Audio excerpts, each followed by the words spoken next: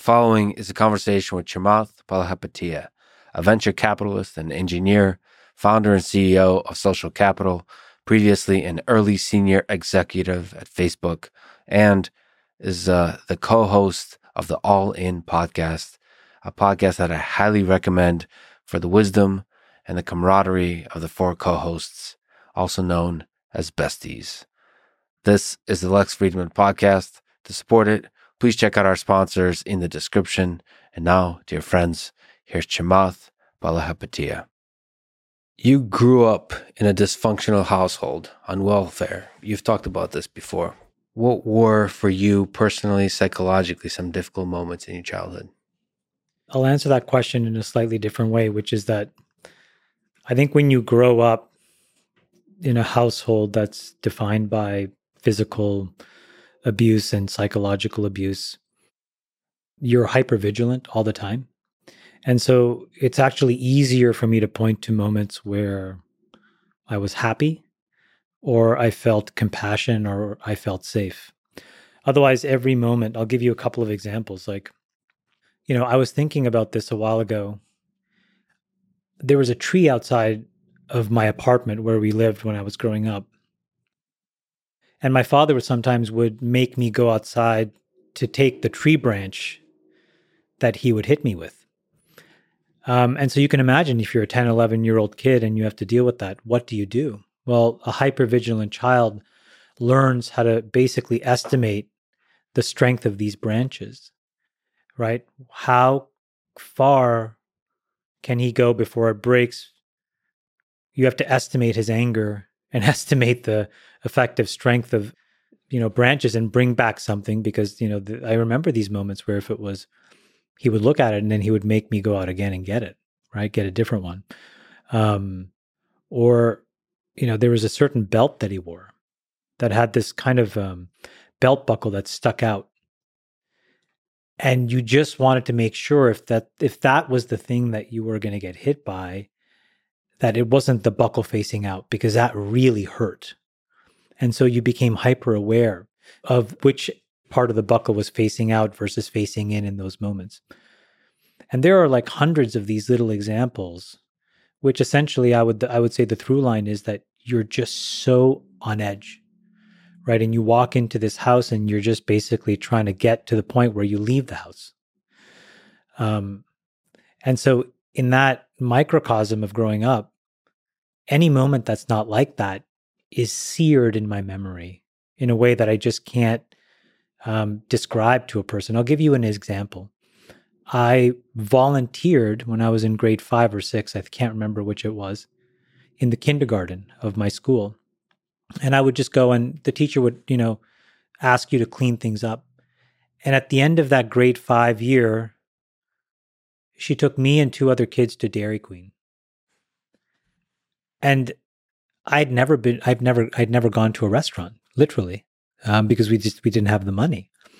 And I remember the first time I tasted this, this Dairy Queen meal. It was like a hamburger, fries, a Coke, and a Blizzard. And I was like, what is this? And I felt so special, because you're getting something that most people would take for granted. Oh, it's a Sunday, or it's or I'm really busy. Let me go take my kid to fast food. I think that, until I left high school, and this is not just specific to me, but a lot of other people, you're in this hyper-vigilant loop, punctuated with these incredibly visceral moments of compassion by other people. A different example, we had such a strict budget, and we didn't have a car. And so, I was responsible with my mom to always go shopping.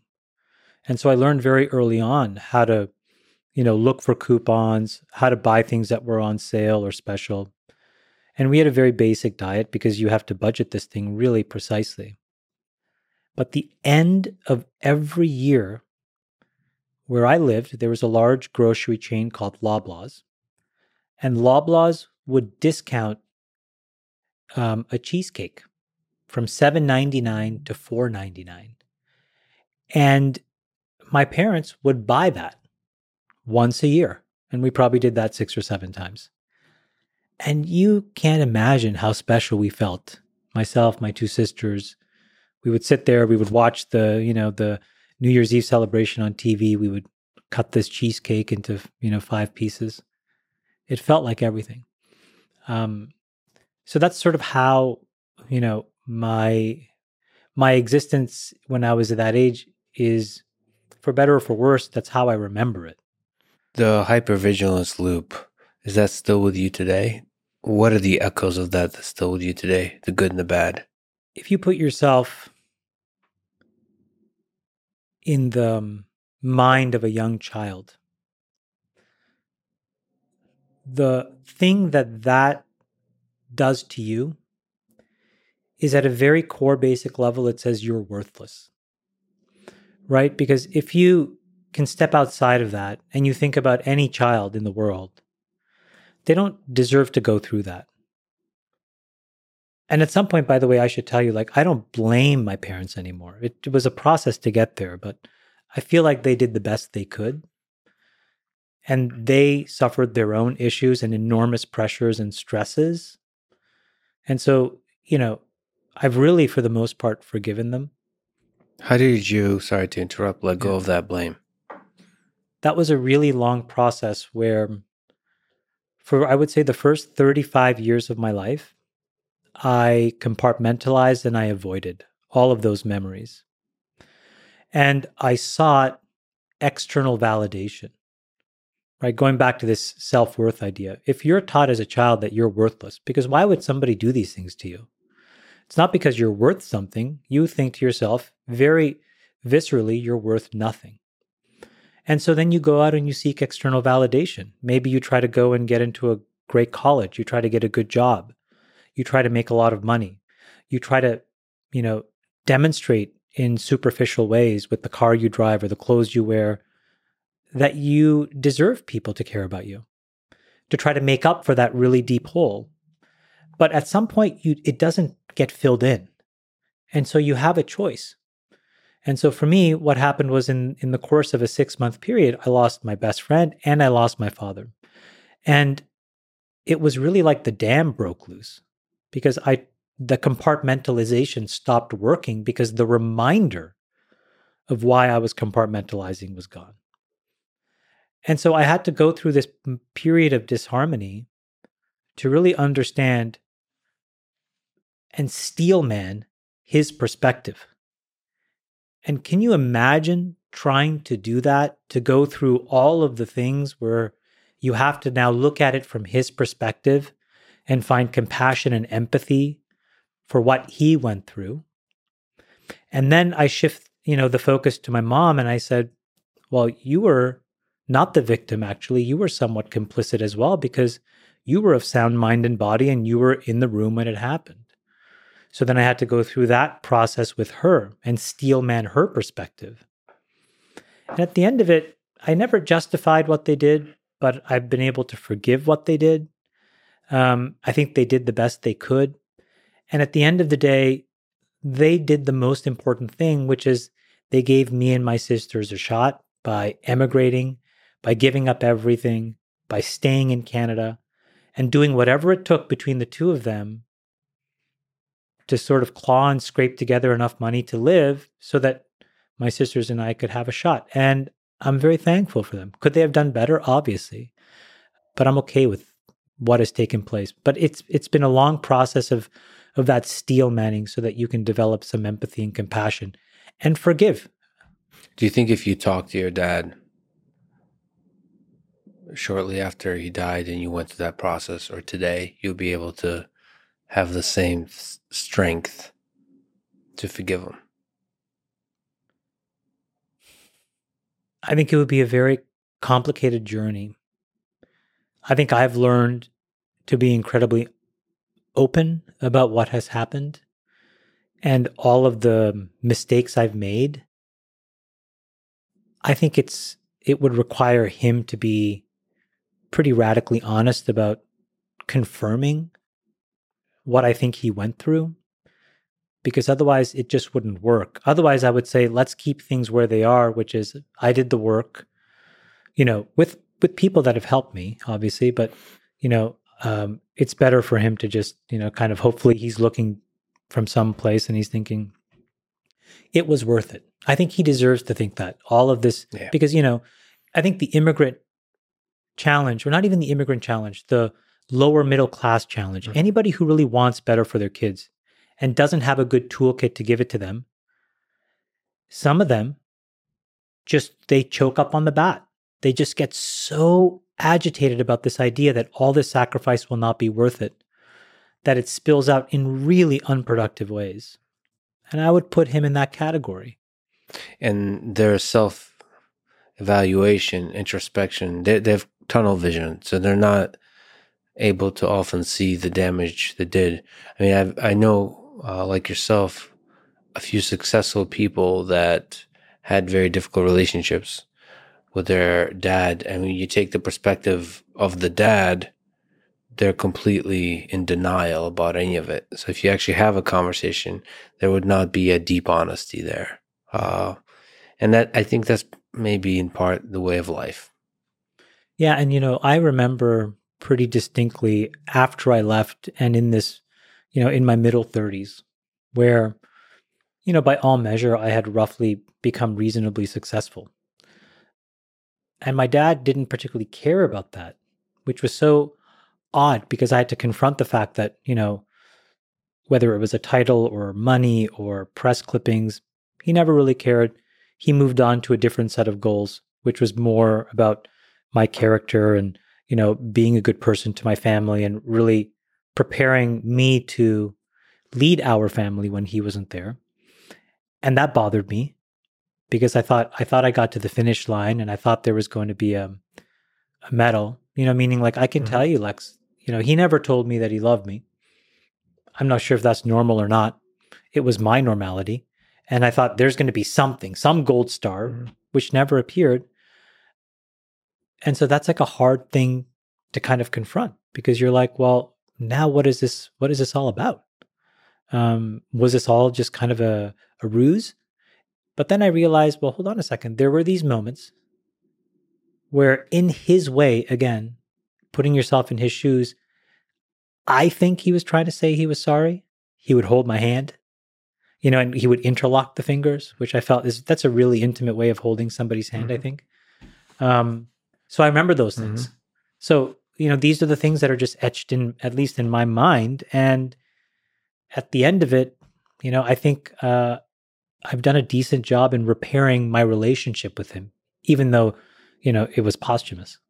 It does make me wonder in which way you and we might be broken and not see it. It might be hurting others and not see it. Well, I think that when you grow up in those kinds of environments, and they're all different kinds of this kind of dysfunction, but if what you get from that is that you're not worthwhile, you're less than many, many other people, when you enter adulthood or, semi-adulthood in your early 20s, you will be in a cycle where you are hurting other people. You may not know it. Hopefully you find somebody who holds you accountable and tells you and loves you enough through that. But you are going to take all of that disharmony in your childhood and you're going to inject that disharmony into whether it's your professional relationships or your personal relationships or both until you get to some form of rock bottom and you start to repair. And I think there's a lot of people that resonate with that because they have each suffered their own things that at some point in their lives have told them that they're less than. And then they go and cope. And when you cope, eventually those coping mechanisms escalate. And at some point it'll be unhealthy, either for you, but oftentimes it's for the people around you. Well, from those humble beginnings, you are now a billionaire. How has money changed your life, or maybe the landscape of experience in your life? Does it buy happiness? It doesn't buy happiness, but it buys you a level of comfort for you to really amplify what happiness is. I kind of think about it in the following way. Let's just say that there's 100 things on a table, and the table says, find happiness here. And there are different prices. the way that the world works is that many of these experiences are cordoned off a little bit behind a velvet rope, where you think that there's more happiness as the prices of things escalate, right? If you live in an apartment, you admire the person with the house. If you live in a house, you admire the person with the bigger house. That person admires the person with, an island, right? Some person drives their car, admires a person who flies, who admires a person who flies business class, who admires a person who flies first, to private. There's all of these escalations on this table. And most people get to the first 5 or 6. And so they just naturally assume that items, 7 through 100 is really where happiness is found. And just to, tell you the finish line, I've tried 100 and back, and I've tried two more 100 to it. And happiness isn't there. But it does give you a level of comfort. I read a study, and I don't know if it's true or not, but it said that the absolute sort of like maximal link between money and happiness is around $50 million. And it was just like a social studies kind of thing that I think one of the Ivy Leagues put out. And underneath it, the way that they explained it was because you could have a home, you could have all kinds of the creature comforts, you could take care of your family. And then you were left to ponder what it is that you really want. I think the challenge for most people is to realize that this escalating arms race of, more things will solve your problems is not true. More and better is not the solution. It's this idea that you are on a very precise journey that's unique to yourself. You are playing a game of which only you are the player. Everybody else is an interloper. And you have a responsibility to design the gameplay. And I think a lot of people don't realize that, because if they did, I think they would make a lot of different decisions about how they live their life. And I still do the same thing. I mean revert to basically running around asking other people, what will make you like me more? What will make me more popular in your eyes? And I try to do it. And it never works. It is just a complete dead end. Is there negative aspects to money? Like, for example, it becoming harder to find people you can trust? I think the most negative aspect is that it amplifies a 360-degree view of your personality. Because there are a lot of people, and society tells you that more money is actually better. You are a better person somehow. And you're factually more worthwhile than some other people that have less money. That's also a lie. But when you're given that kind of attention, it's very easy for you to become a caricature of yourself. That's probably the single worst thing that happens to you. But I say it in the opposite way. I think all I've ever seen in Silicon Valley, as an example, is that when somebody gets a hold of a lot of money, it tends to cause them to become exactly who they were meant to be. They're either a kind person, they're either a curious person, they're either a jerk, they're either cheap. And they can use all kinds of masks, but now that there's no expectations and society gives you a get out of jail free card, you start to behave the way that's most comfortable to you. So you see somebody's innate personality. And that's a really interesting thing to observe, because then you can very quickly bucket sort where do you want to spend time and who is really, additive to your gameplay and who is really a negative detractor to your gameplay. You're an investor, but you're also a kind of philosopher. You analyze the world in all its different perspectives on All In Podcasts, on Twitter, everywhere.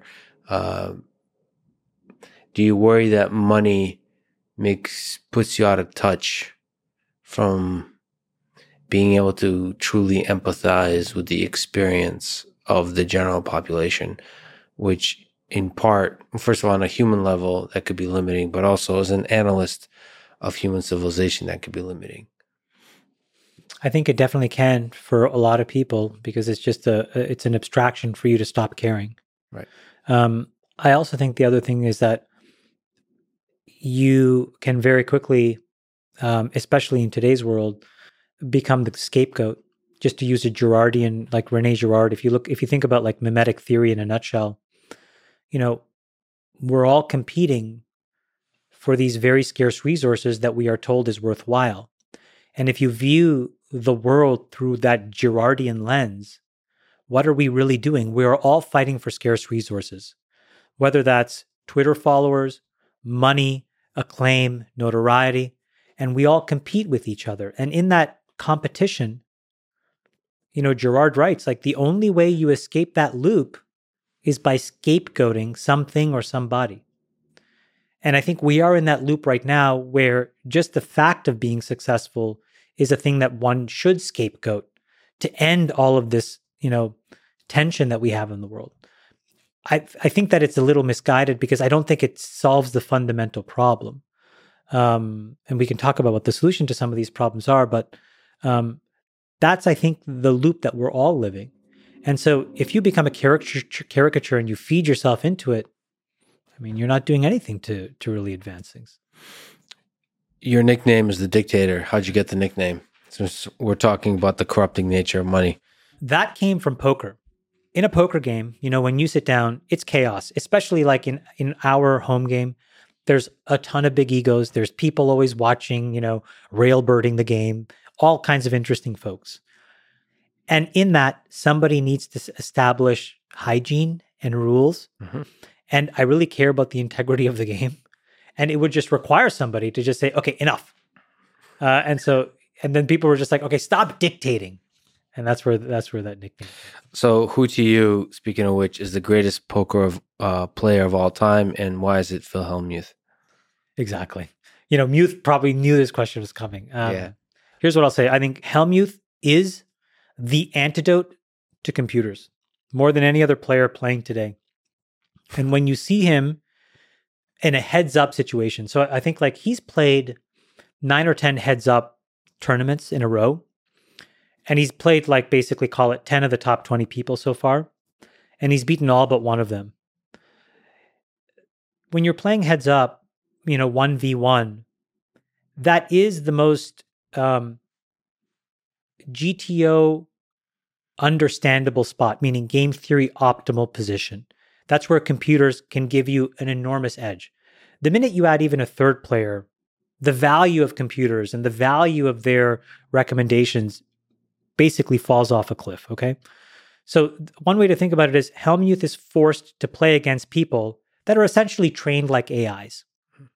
And so to be able to beat, 8 out of 9 of them means that you are playing so orthogonally to what is considered game theory optimal. And you're overlaying human reasoning. The judgment to say, well, in this spot, I should do X, but I'm going to do Y. It's not dissimilar in chess, like what makes, Magnus Carlsen so good. Sometimes he takes these weird lines, he'll sacrifice positions, he'll overplay certain positions or certain, bishops versus knights, and all of these spots that are very confusing. And what it does is it throws people off their game. I think he just won a recent online tournament, and it's like by move 6, there is no GTO move for his opponent to make because it's like out of the rule book.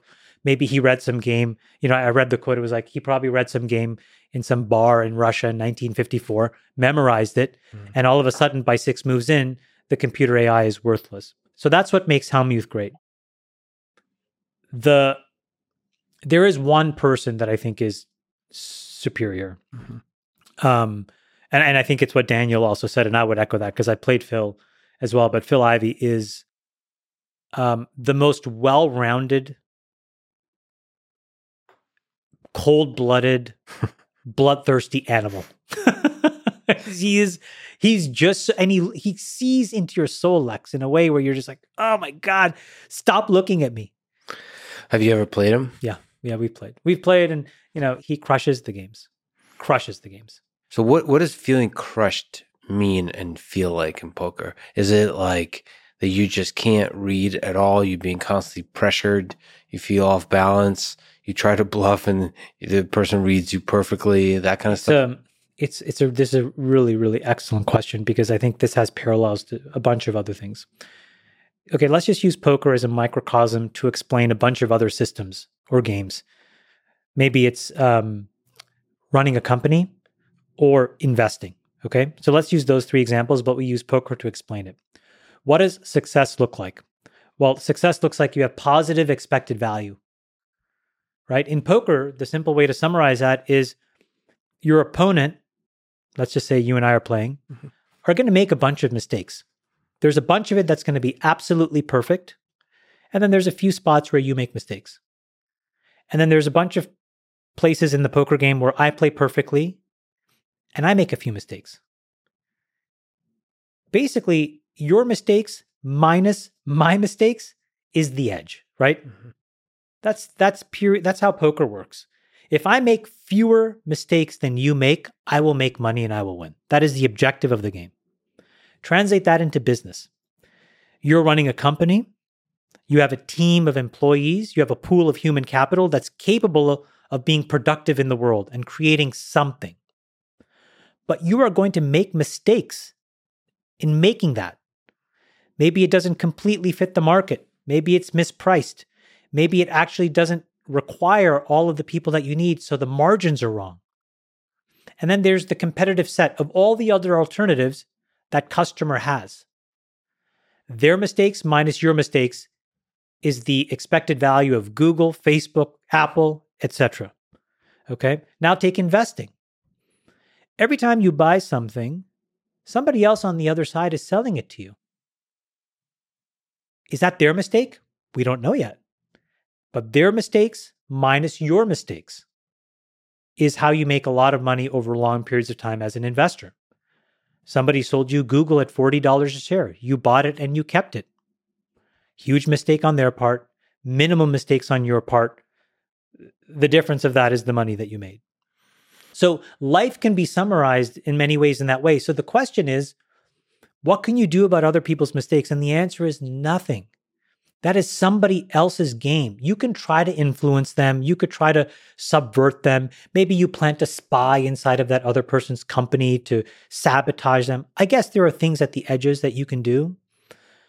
But my firm belief is that life success really boils down to how do you control your mistakes? Now, this is a bit counterintuitive. The way you control your mistakes is by making a lot of mistakes.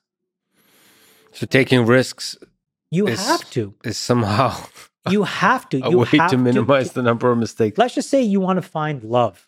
Yeah. You want to find somebody you're deeply connected with. Yeah. Do you do that by not going out on dates and Yes. Sorry. You're the only person that thinks that's the answer to that question. No, I'm joking. No, but you know what I mean? Like, you have to date people. You have to open yourself up. You have to be authentic, and like you give yourself a chance to get hurt. Yes. But you're a good person. So you know what happens when you get hurt? That is actually their mistake. Okay? And if you are inauthentic, that's your mistake. That's a controllable thing in you. You can tell them the truth, who you are, and say, here's my pluses and minuses. My point is, there are very few things in life that you can't break down, I think, into that very simple idea. And in terms of your mistakes, society tells you don't make them because we will judge you and we will look down on you. And I think the really successful people realize that actually, no, it's the cycle time of mistakes that gets you to success. Because your error rate will diminish the more mistakes that you make. You observe them, you figure out where it's coming from. Is it a psychological thing? Is it a, cognitive thing? And then you fix it. So the implied thing there is that there's in business and investing, in poker, in dating, in life, is that there's this platonic GTO, game theory optimal thing out there. And so when you say mistakes, you're always comparing to that optimal path you could have taken. I think slightly different. I would say mistake is maybe a bad proxy, but it's the best proxy I have for learning. But I'm using the language of what society tells you. Sure, got it. Society tells you that when you try something and it doesn't work, it's a mistake. So I just use that word because it's the word that resonates most with most people. Got it. The real thing that it is learning. Yeah, it's like in neural networks, it's loss. It's a neural network, it's loss, exactly. Yeah, right. So you're using the mistake that is most, the word that is most understandable especially by the way people experience it. I guess most of life is a sequence of mistakes. The problem is when you use the word mistake and you think about mistakes, it actually has a counterproductive effect of you becoming conservative in just being risk averse. So that's if you flip it and say try to maximize the number of successes, somehow that leads you to take more risk. Mistake scares people. I think mistakes scare people because society likes these very simplified boundaries of who is winning and who is losing. And they want to reward people who make traditional choices and succeed. But the thing is, what's so corrosive about that is that they're actually not even being put in a position to actually make a quote unquote mistake and fail. So I'll give you if you look at like getting into an elite school, right? Society rewards you for being in the Ivy Leagues in a way that, in my opinion, incorrectly, doesn't reward you for being in a non-Ivy League school.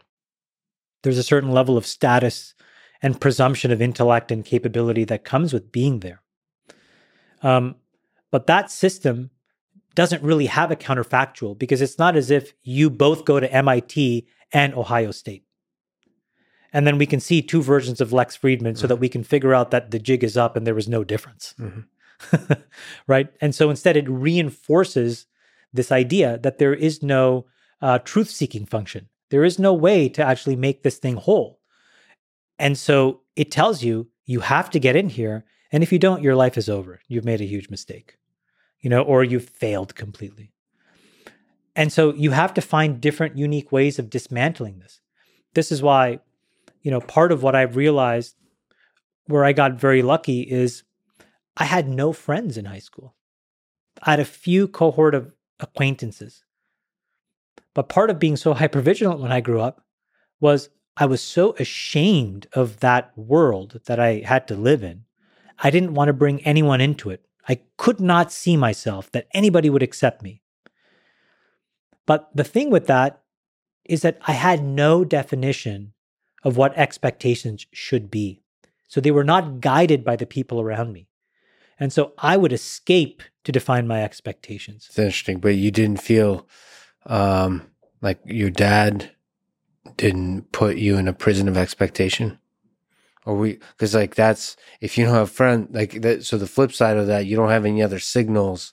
It's very easy to believe, like when you're in a cult, that. Well, he was angry. He pushed me. He used me as a mechanism to alleviate his own frustration. And this may sound very crazy, but he also believed in me. And so that's what created this weird duality where I was always confused about. You could be somebody great. He believed that you could be. He did. I didn't truly believe special. him because I couldn't reconcile then the other half of the day, those behaviors. But what it allowed me to do was I escaped in my mind and I found these archetypes around me that were saviors to me. So, I grew up in Ottawa, Ontario, Canada. I grew up right at the point where the telecom boom was happening. Companies like Nortel and Newbridge Networks and Mitel, Bell Northern Research, these were all built in the suburbs of Ottawa. And so there were these larger than life figures, entrepreneurs, Terry Matthews, Michael Copeland. And so I thought, I'm going to be like them. I would read Forbes magazine. I would read Fortune magazine. I would look at the rich people on that list and say, I would be like them. Not knowing that maybe that's not who you wanted it to be, but it was a lifeline. And it kept my mind relatively whole because I could direct my ambition in a direction. And so why that's so important, just circling back to this, is I didn't have a group of friends who were like, I'm going to go to community college. I didn't have a group of friends that said, well, the goal is just to go to university, get a simple job and join the public service, have a good life. And so because I had no expectations and I was so afraid to venture out of my own house, I never saw what middle-class life was like. And so I never aspired to it. Now, if I was close to it, I probably would have aspired to it because My parents in their best year made 32,000 Canadian together. And if you're trying to raise a family of 5 people on $32,000, it's a complicated job. And most of the time they were probably making 20 something thousand. And I was working since I was 14. So I knew that our station in life was not the destination. We had to get out. But because I didn't have an obvious place, it's not like I had a best friend whose house I was going to and I saw some normal functional home. If I had had that in this weird way, I would have aspired to that. What was the worst job you had to do? The best job, but the worst job, was I worked at Burger King when I was 14 years old, and I would do the closing shift. And that was from like 6 p.m. till about 2 in the morning. And in Ontario, where I lived, Ottawa borders Quebec. In Ontario, the drinking age is 19. You can see where I'm going with this. The drinking age in Quebec is 18. And that year made all the difference to all these kids. Mm-hmm. And so they would go get completely drunk. They would come back. They would come to the Burger King. You know, you would see all these kids you went to high school with. Can you imagine how mortifying it is? You know, you're working there in this getup. And they would light that place on fire, vomit everywhere, puking, pooing, peeing. And when the thing shuts down at 1 o'clock, you know, you got to clean that all up, all of it, changing the garbage, taking it out. It was a grind. And it really teaches you, okay, I do not want this job. I don't want it. But it's funny that didn't push you towards the stability and the security of the middle class, like, life. I didn't have any good examples of that. I didn't have those around me. I was so ashamed. I could have never built a relationship where I could have seen those interactions to want that. And so my desires were framed by these 2 random rich people that lived in my town who I'd never met, and what I read in magazines about people like Bill Gates and Warren Buffett. You were an early senior executive at Facebook during a period of a lot of scaling in the company history. I mean, it's actually a fascinating period of human history in terms of technology. Well, in terms of human civilization, honestly. What did you learn from that time about what it takes to build and scale a successful tech company? A company that has almost immeasurable impact on the world. That was an incredible moment in time because everything was so new. To your point, like even how the standards of Web 2.0 at that time were being defined, we were defining them. You know, I mean, I think if you look in sort of if you search in the patents, patent library, there's a bunch of these patents that like me and Zuck have for like random things like cookies, you know, or like cross-site JavaScript, like all these crazy things that are just like these kind of ideas in 2023. We had to invent our way around. How do websites communicate with each other? You know, how do we build in the cloud versus in a data center? How do we actually have high performance systems? You mentioned data science, the term and the idea. We invented this. I invented this thing called data scientist because we had a PhD from Google that refused to join because he got a job offer that says data analyst. Yeah. And so we said, call him a scientist because he was a PhD in particle physics. So he really, you know, he was a scientist. And I said, great, you're a scientist here. And that launched a discipline. I mean, a term, you know, what's a rose by any other name? But yeah, like, you know, sometimes words like this can launch entire fields. And it did in that case. And you didn't, I mean, I guess at that time you didn't anticipate the impact of machine learning on the entirety of this whole process, because you need machine learning to have both ads and recommender systems, to have the feed for the social networks. Exactly right. The first real scaled version of machine learning, not AI, but machine learning, was this thing that Facebook introduced called PYMK, which is people you may know. And the simple idea was that, can we initiate a viral mechanic inside the application where you log in, we grab your credentials, we go to your email inbox, we harvest your address book, we do a compare, we make some guesses, and we start to present other people that you may actually know that may not be in your address book. Really simple, you know, a couple joins of some tables, whatever. And it started to just go crazy. And the number of people that you were creating this density and entropy inside this social graph with what was some really simple basic math. And that was eye-opening for us. And what it led us down this path of is really understanding the power of like all this machine learning. And so that infused itself into newsfeed, and how the content that you saw could be tailored to who you were and the type of person that you were. So there was a moment in time that all of this stuff was so new. How did you translate the app to multiple languages? How do you launch the company in all of these countries? How much of it is just kind of stumbling into things using your best like first principles gut thinking, and how much is it like 5, 10, 15, 20 year vision? Like how much was thinking about the future of the internet and the metaverse and the humanity and all that kind of stuff? Like, because the news feed sounds trivial. I'll say something, but that's like changes everything. Well, you have to remember, like, news feed was named, and we had this thing where we would just name things what they were. And at the time, all of these other companies, and if you go back into the Wayback Machine, you can see this, people would invent, an MP3 player, and they would come up with some crazy name. Or they would invent a software product and come up with a crazy name, right? And it sounded like the pharma industry, Blocazimab, tag your best friends. Yeah. And you think, what is this? This makes no sense.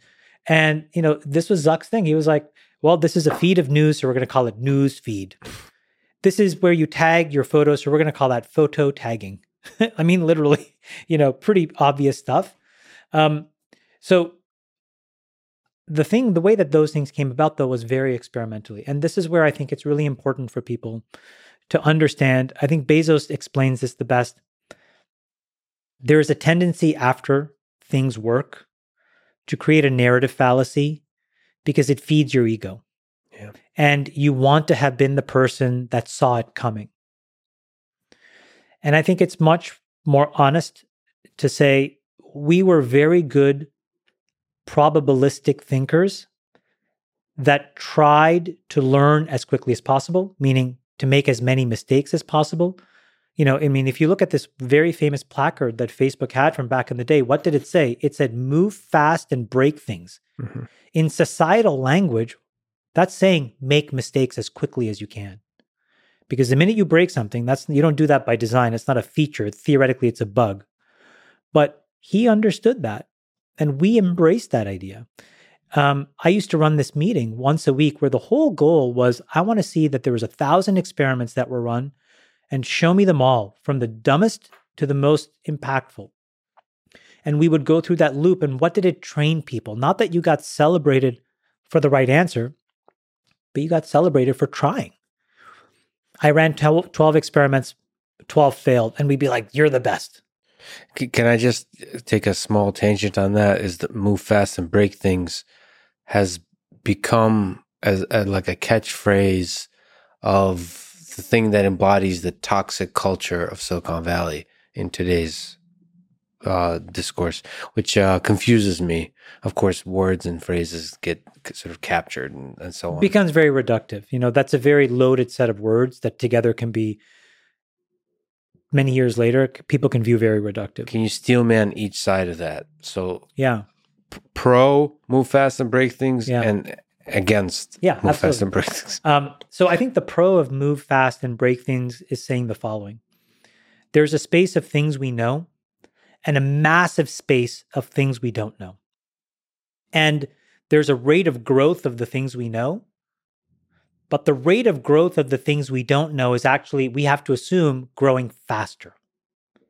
So the most important thing is to move into the space of the things we don't know as quickly as possible. And so in order to acquire knowledge, we're going to assume that the failure mode is the nominal state. And so we just need to move as quickly as we can, break as many things as possible, which means like things are breaking in code, do the root cause analysis, figure out how to make things better, and then rapidly move into the space. And he or she who moves fastest into that space will win. It doesn't imply carelessness, right? It doesn't imply moving fast without also aggressively picking up the lessons from the mistakes you make. Well, again, that's steel manning the pro, which is it's a thoughtful movement around velocity and acquisition of knowledge. Now let's deal, man, the con case. When these systems become big enough, there is no more room to experiment in an open-ended way because the implications have broad societal impacts that are not clear upfront. So let's take a different, less controversial example. If we said, Lipitor worked well for all people except South Asians, and there's a specific immunoresponse that we can iterate to, and if we move quickly enough, we can run 10,000 experiments, and we think the answer is in that space. Well, the problem is that those 10,000 experiments may kill 10 million people. So you have to move methodically. When that drug was experimental and it wasn't being given to 500 million people in the world, moving fast made sense because you could have a pig model, a mouse model, a monkey model. You could figure out toxicity. But we picked all that low-hanging fruit. And so now these small iterations have huge impacts that need to be measured and implemented. Different example is like, if you work at Boeing and you have an implementation that gives you a 2% efficiency by reshaping the wing or adding winglets, there needs to be a methodical move slow, be right process, because mistakes, when they compound, when it's already implemented and at scale, have huge externalities that are impossible to measure until after the fact. And you see this in the 737 MAX.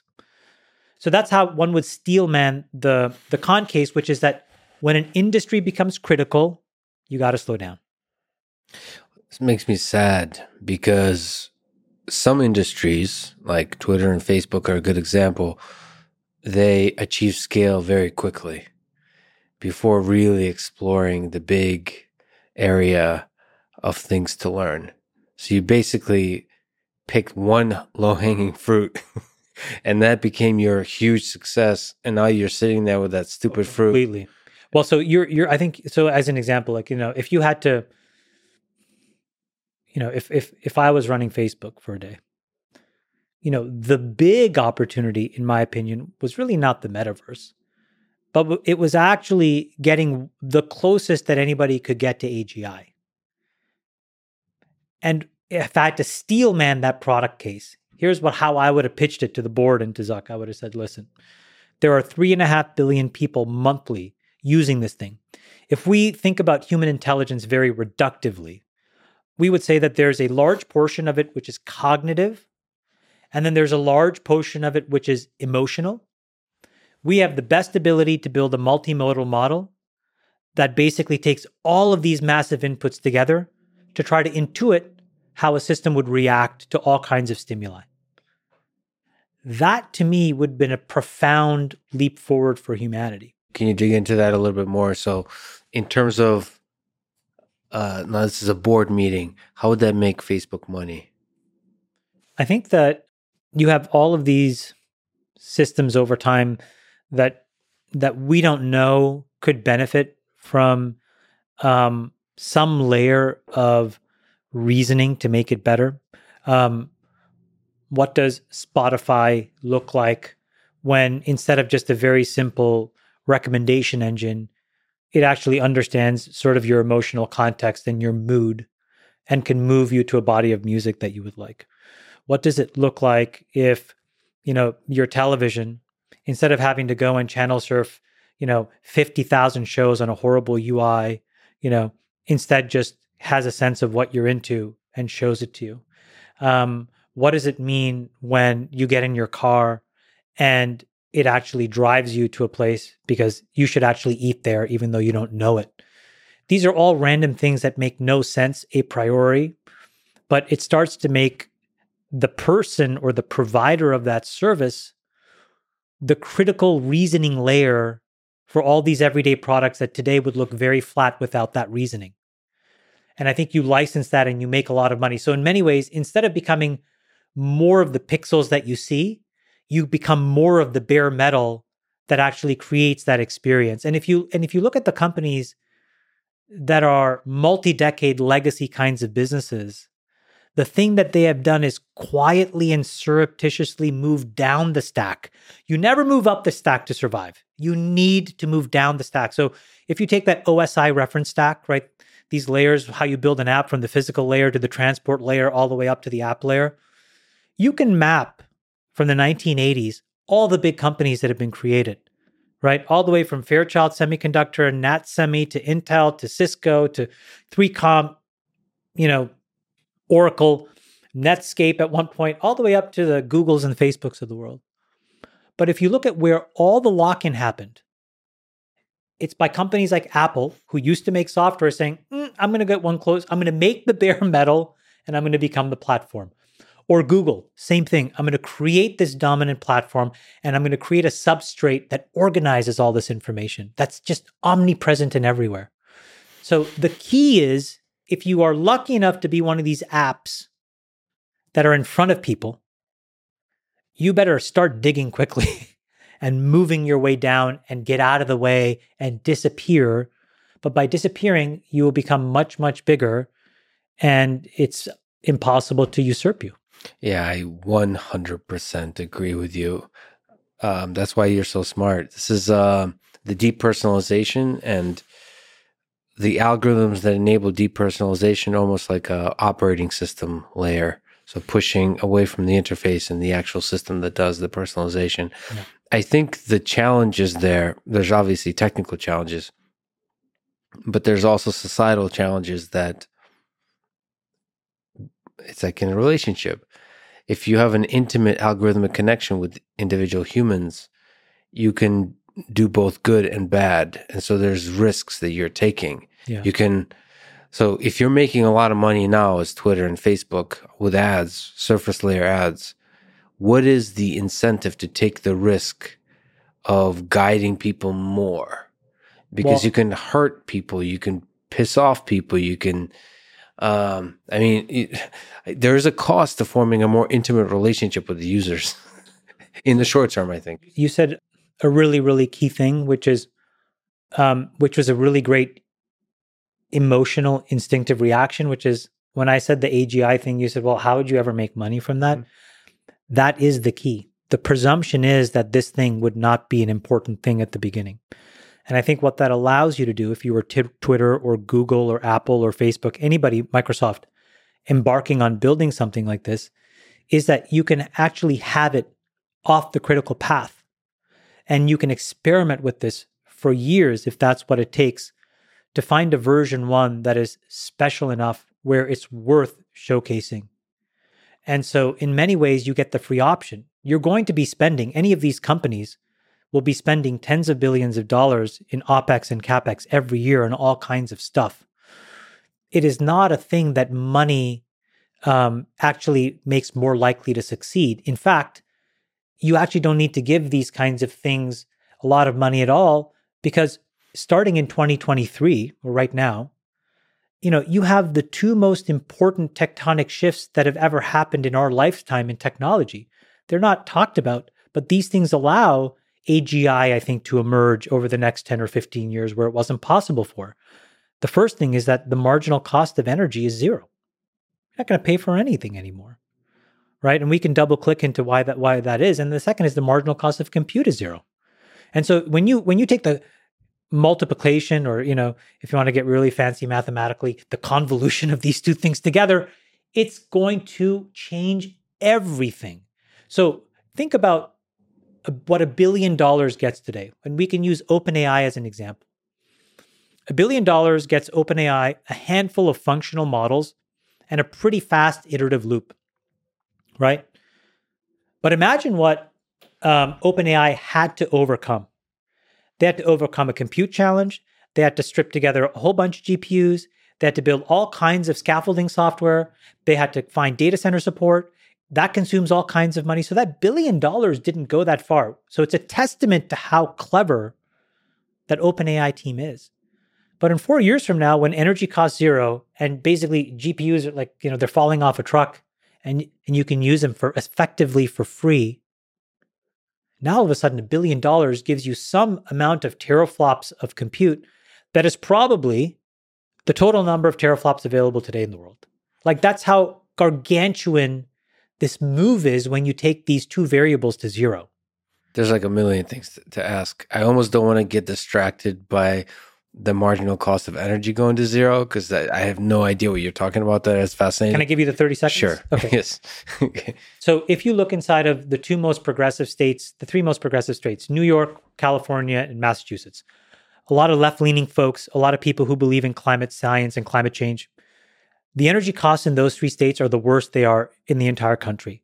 And energy is compounding at 3 to 4% per annum. So every decade to 15 years, energy costs in these states double. In some cases and in some months, our energy costs are increasing by 11% a month.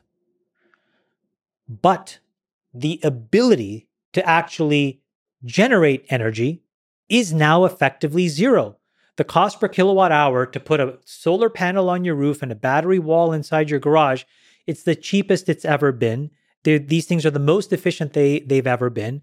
And so to acquire energy from the sun and store it for your use later on literally is a zero cost proposition. So how do you explain the gap between the cost going up? Great question. So this is the other side of regulatory capture, right? We all fight to build monopolies. Well, there are monopolies hiding in plain sight. The utilities are a perfect example. There are 100 million homes in America. There are about 1,700 utilities in America. So they have captive markets.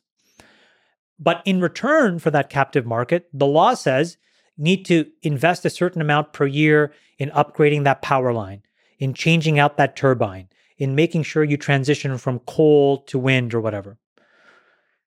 Just as an example, upgrading power lines in the United States over the next decade is a $2 trillion proposition. These 1,700 organizations have to spend, I think it's $250 billion a year just to change the power lines. That is why, even though it costs nothing to make energy, you are paying double every 7 or 8 years. It's CapEx and OpEx of a very brittle old infrastructure. It's like you trying to build an app and being forced to build your own data center. And you say, but wait, I just want to write to AWS. I just want to use GCP. I just want to move on. All that complexity is solved for me. And some law says, no, you can't. You got to use it. So that's what consumers are dealing with, but it's also what industrial and manufacturing organizations, it's what we all deal with. So how do we get rid ourselves of this old infrastructure that we're paying for? So the thing that's happening today, which I think this is why I think it's the most important trend right now in the world, is that 100 million homeowners are each going to become their own little power plant and compete with these 1,700 utilities. And that is in the United States or globally? No, just deal with the United States for a second, because I think it's easier to see here. 100 million homes, solar panel on the roof. And by the way, just to make it clear, the sun doesn't need to shine, right? These panels now work where you have these UV bands that can actually extrapolate beyond the visible spectrum. So they're usable in all weather conditions. And a simple system can support you collecting enough power to not just run your functional day-to-day life, but then to contribute what's left over back into the grid for Google's data center or Facebook's data center, where you get a small check. The cost is going to zero. How obvious is this to people? You're making Not it sound... obvious. Okay. So, because this is a pretty profound prediction. If the cost is indeed go to zero, the cost of compute going to zero, So the cost of compute going to zero is can kind of understand. But the energy seems like a radical prediction of yours. Well, it's just naturally what's happening, right? Now let me give you just a different way of explaining this. If you look at any system, there's a really important thing that happens. It's what Clay Christensen calls crossing the chasm. If you explained it numerically, here's how I would explain it to you, Lex. If you introduce a disruptive product, typically what happens is the first 3 to 5% of people are these zealous believers. Mm-hmm. And they ignore all the logical reasons why this product doesn't make any sense, because they believe in the proposition of the future and they buy it. The problem is at 5%. If you want a product to get to mass market, you have one of two choices, which is you either bring the cost down low enough, or the feature set becomes so compelling that even at a high price point. An example of the latter is the iPhone. The iPhone today, the 14 iPhone, costs more than the original iPhone. It's probably doubled in price over the last 14 or 15 years, but we view it as an essential element of what we need in our daily lives. It turns out that battery EVs and solar panels are an example of the former, because people like President Biden, with all of these subsidies, have now introduced so much money for people to just do this, where it is a money-making proposition for 100 million homes. And what you're seeing as a result are all of these companies who want to get in front of that trend. Why? Because they want to own the relationship with 100 million homeowners. They want to manage the power infrastructure. Amazon, Home Depot, Lowe's, you can just name the company. So if you do that and you control that relationship, they're going to show you, for example, Amazon will probably say, if you're a member of Prime, we'll stick the panels on your house for free. We'll do all the work for you for free. And it's just a feature of being a member of Prime. And we'll manage all that energy for you. It makes so much sense. And it is mathematically accretive for Amazon to do that. It's not accretive for the existing energy industry because they get blown up. It's extremely accretive for peace and prosperity. If you think the number of wars we fight over natural resources, take them all off the table if we don't need energy from abroad. There's no reason to fight. You'd have to find a reason to fight. There'd be a moral reason to fight. But the last number of wars that we fought were not as much rooted in morality as they were rooted in. Yeah, it feels like they were very much rooted in conflict over resources, energy specifically. And then, just the last thing I want to say, I keep interrupting, apologies, but the chips, all what people want to say is that, now that we're at 2 and 3 nanometer scale for typical kind of like transistor fab, we're done. And, forget about transistor density, forget about Moore's law, it's over. And I would just say, no, look at teraflops. And really teraflops is the combination of CPUs, but much, much less important, and really is the combination of ASICs, so application-specific ICs, and GPUs. And so you put the two together. I mean, if I gave you $1 billion 5 years from now, the amount of damage you could do, damage in a good way, in terms of building racks and racks of GPUs, the kind of models that you could build, the training sets and the data that you could consume to solve a problem, it's enough to do something really powerful. Whereas today, it's not yet quite enough. So there's this really interesting idea that you talk about in terms of Facebook and Twitter that's connected to this, that if you were running sort of Twitter or Facebook, that you would move them all to like AWS. So you would have somebody else do the compute, the infrastructure. It probably, if you could explain that reasoning, means that you believe in this idea of energy going to zero, compute going to zero. So let people that are optimizing that do the best job. And I think that's initially in the early 2000s and the beginning of the 2010s, if you were a big enough scale, everybody was building their own stuff. Then between 2010 through 2020, really the idea was everybody should be on AWS except the biggest of the biggest folks. I think in the 2020s and 30s, I think the answer is actually everybody should be in these public clouds. And the reason is the engineering velocity of the guts. So, take a simple example, which is, we have not seen a massive iteration in database design until Snowflake, right? I think maybe Postgres was like the last big turn of the dial. Why is that? I don't exactly know, except that everybody that's on AWS and everybody that's on GCP and Azure gets to now benefit from $100+ billion of aggregate market cap, rapidly iterating, making mistakes, fixing, solving, learning. And that is a best-in-class industry now, right? Then there's going to be all these AI layers around analytics so that app companies can make better decisions. All of these things will allow you to build more nimble organizations because you'll have this federated model of development. I'll take these things off the shelf. Maybe I'll roll my own stitching over here.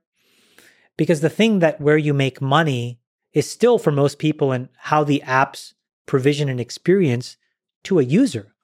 And everybody else can make a lot of money just servicing that. So they work in a really, they play well together in the sandbox.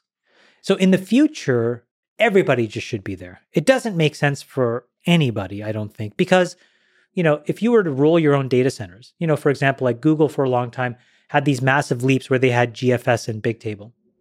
Those are really good in the 2000s and 2010s. And this is not just to throw shade at Google. It's very hard for whatever exists that is the progeny of GFS and Bigtable to be anywhere near as good as $100 billion industries attempt to build that stack. And you're putting your organization under enormous pressure to be that good. I guess the implied risk taken there is that you could become the next AWS, like Tesla doing some of the compute in-house. I guess the bet there is that you can become the next AWS for the new wave of computation if that kind of computation is different. So if it's machine learning, I don't know if anyone's won that battle yet, which is machine learning centric compute. Well, I think that software has a very powerful property in that there's a lot of things that can happen asynchronously so that real-time inference can be actually really lightweight code deployment. And that's why I think you can have a very federated ecosystem inside of all of these places. Tesla is very different because in order to build the best car, it's kind of like trying to build the best iPhone, which is that you need to control it all the way down to the bare metal in order to do it well.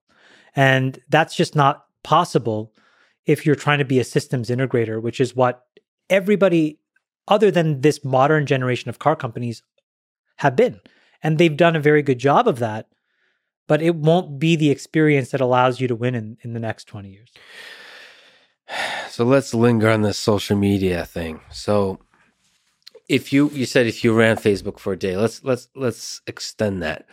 If you were to build a new social network today, how would you fix Twitter? How would you fix social media? If you want to answer a different question, is if you were Elon Musk, somebody you know, and you were taking over Twitter, what would you fix? I've thought about this a little bit. First of all, let me give you a backdrop. I wouldn't actually build a social media company at all. And the answer is, the reasoning is the following. I really tend to believe, as you've probably gotten a sense of sort of patterns and probabilities. And if you said to me, Chamath, probabilistically answer where are we going in apps and social experiences, what I would say is, Lex, we spent the first decade building platforms and getting them to scale. And if you want to think about it, again, back to sort of this poker analogy, others' mistakes minus your mistakes is the value. Well, the value that was captured was trillions of dollars, essentially to Apple and to Google. And they did that by basically attracting billions of monthly active users to their platform. Then this next wave were the apps. Facebook, QQ, Tencent, TikTok, Twitter, Snapchat, that whole panoply of apps. And interestingly, they were in many ways an atomized version of the platforms, right? They sat on top of them. They were an ecosystem participant, but the value they created was the same. Trillions of dollars of enterprise value, billions of monthly active users. Mm-hmm. Well, there's an interesting phenomenon that's kind of hiding in plain sight, which is that the next most obvious atomic unit are content creators. Now, let me give you two examples. Lex Friedman, this random crazy guy, Mr. Beast, Jimmy Donaldson, just the two of you alone, add it up, okay? And you guys are going to approach in the next 5 years 1 billion people. The only thing that you guys haven't figured out yet is how to capture trillions of dollars of value. Now, maybe you don't want to, and maybe that's not your stated mission. Yeah, right. But let's just look at Mr. Beast alone, because he is trying to do exactly that, probably. Yeah, and I think Jimmy is going to build an enormous business. But if you take Jimmy and all of the other content creators, right, you guys are atomizing what the apps have done. You're providing your own curated news feeds. You're providing your own curated communities. You let people move in and out of these things in a very lightweight way, and value is accruing to you. So The honest answer to your question is I would focus on the content creator side of things because I believe that's where the puck is going. That's a much more important shift in how we all consume information and content and are entertained. It's through brands like you, individual people that we can humanize and understand are the filter.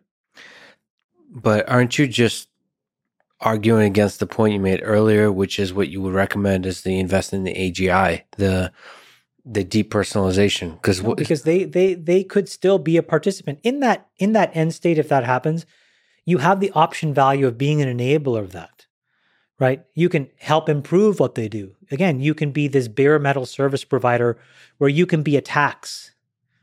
Yeah. Right? You can participate in everything that you do, every question that's asked, every comment that's curated. If you could have more intelligence as you provide a service to your fans and your audience, you would probably pay a small percentage of that revenue. I suspect all content creators would. And so it's that stack of services that is like a smart human being. It's like, how do you help produce this information? You would pay a producer for that. I mean, maybe you would, but so back to your question. So what would I do? I think that you have to move into that world pretty aggressively. I think that right now you first have to solve what is broken inside of these social networks. And I don't think it's a technical problem. So just to put it out there, I don't think it's it's one where there are these nefarious organizations. That happens. Brigading XYZ, that happens. But the real problem is a psychological one that we're dealing with, which is people through a whole set of situations have lost belief in themselves. And I think that comes up as this very virulent form of rejection that they tried to put into these social networks. So if you look inside of comments on anything, like you could have a person that says on Twitter, "I saved this dog from a fiery building," and there would be negative commenters. And you're like, well, again, put yourself in their shoes. How do I steel man their case? I do this all the time. I get people throw shade at me. I'm like, okay, let me steel man their point of view. And the best that I can come up with is, I'm working really hard over here. I'm trying. I played by all the rules that were told to me. I've played well. I've played fairly. And I am not being rewarded in a system of value that you recognize. And that is making me mad. And now I need to cope and I need to vent. So back in the day, my dad used to drink. He would make me go get things to hit me with. Today, you go to Twitter, you spout off, you try to deal with the latent anger that you feel. So a social network has to be designed, in my opinion, to solve that psychological corner case because it is what makes a network unusable. To get real density, you have to find a way of moving away from that toxicity because it ruins a product experience.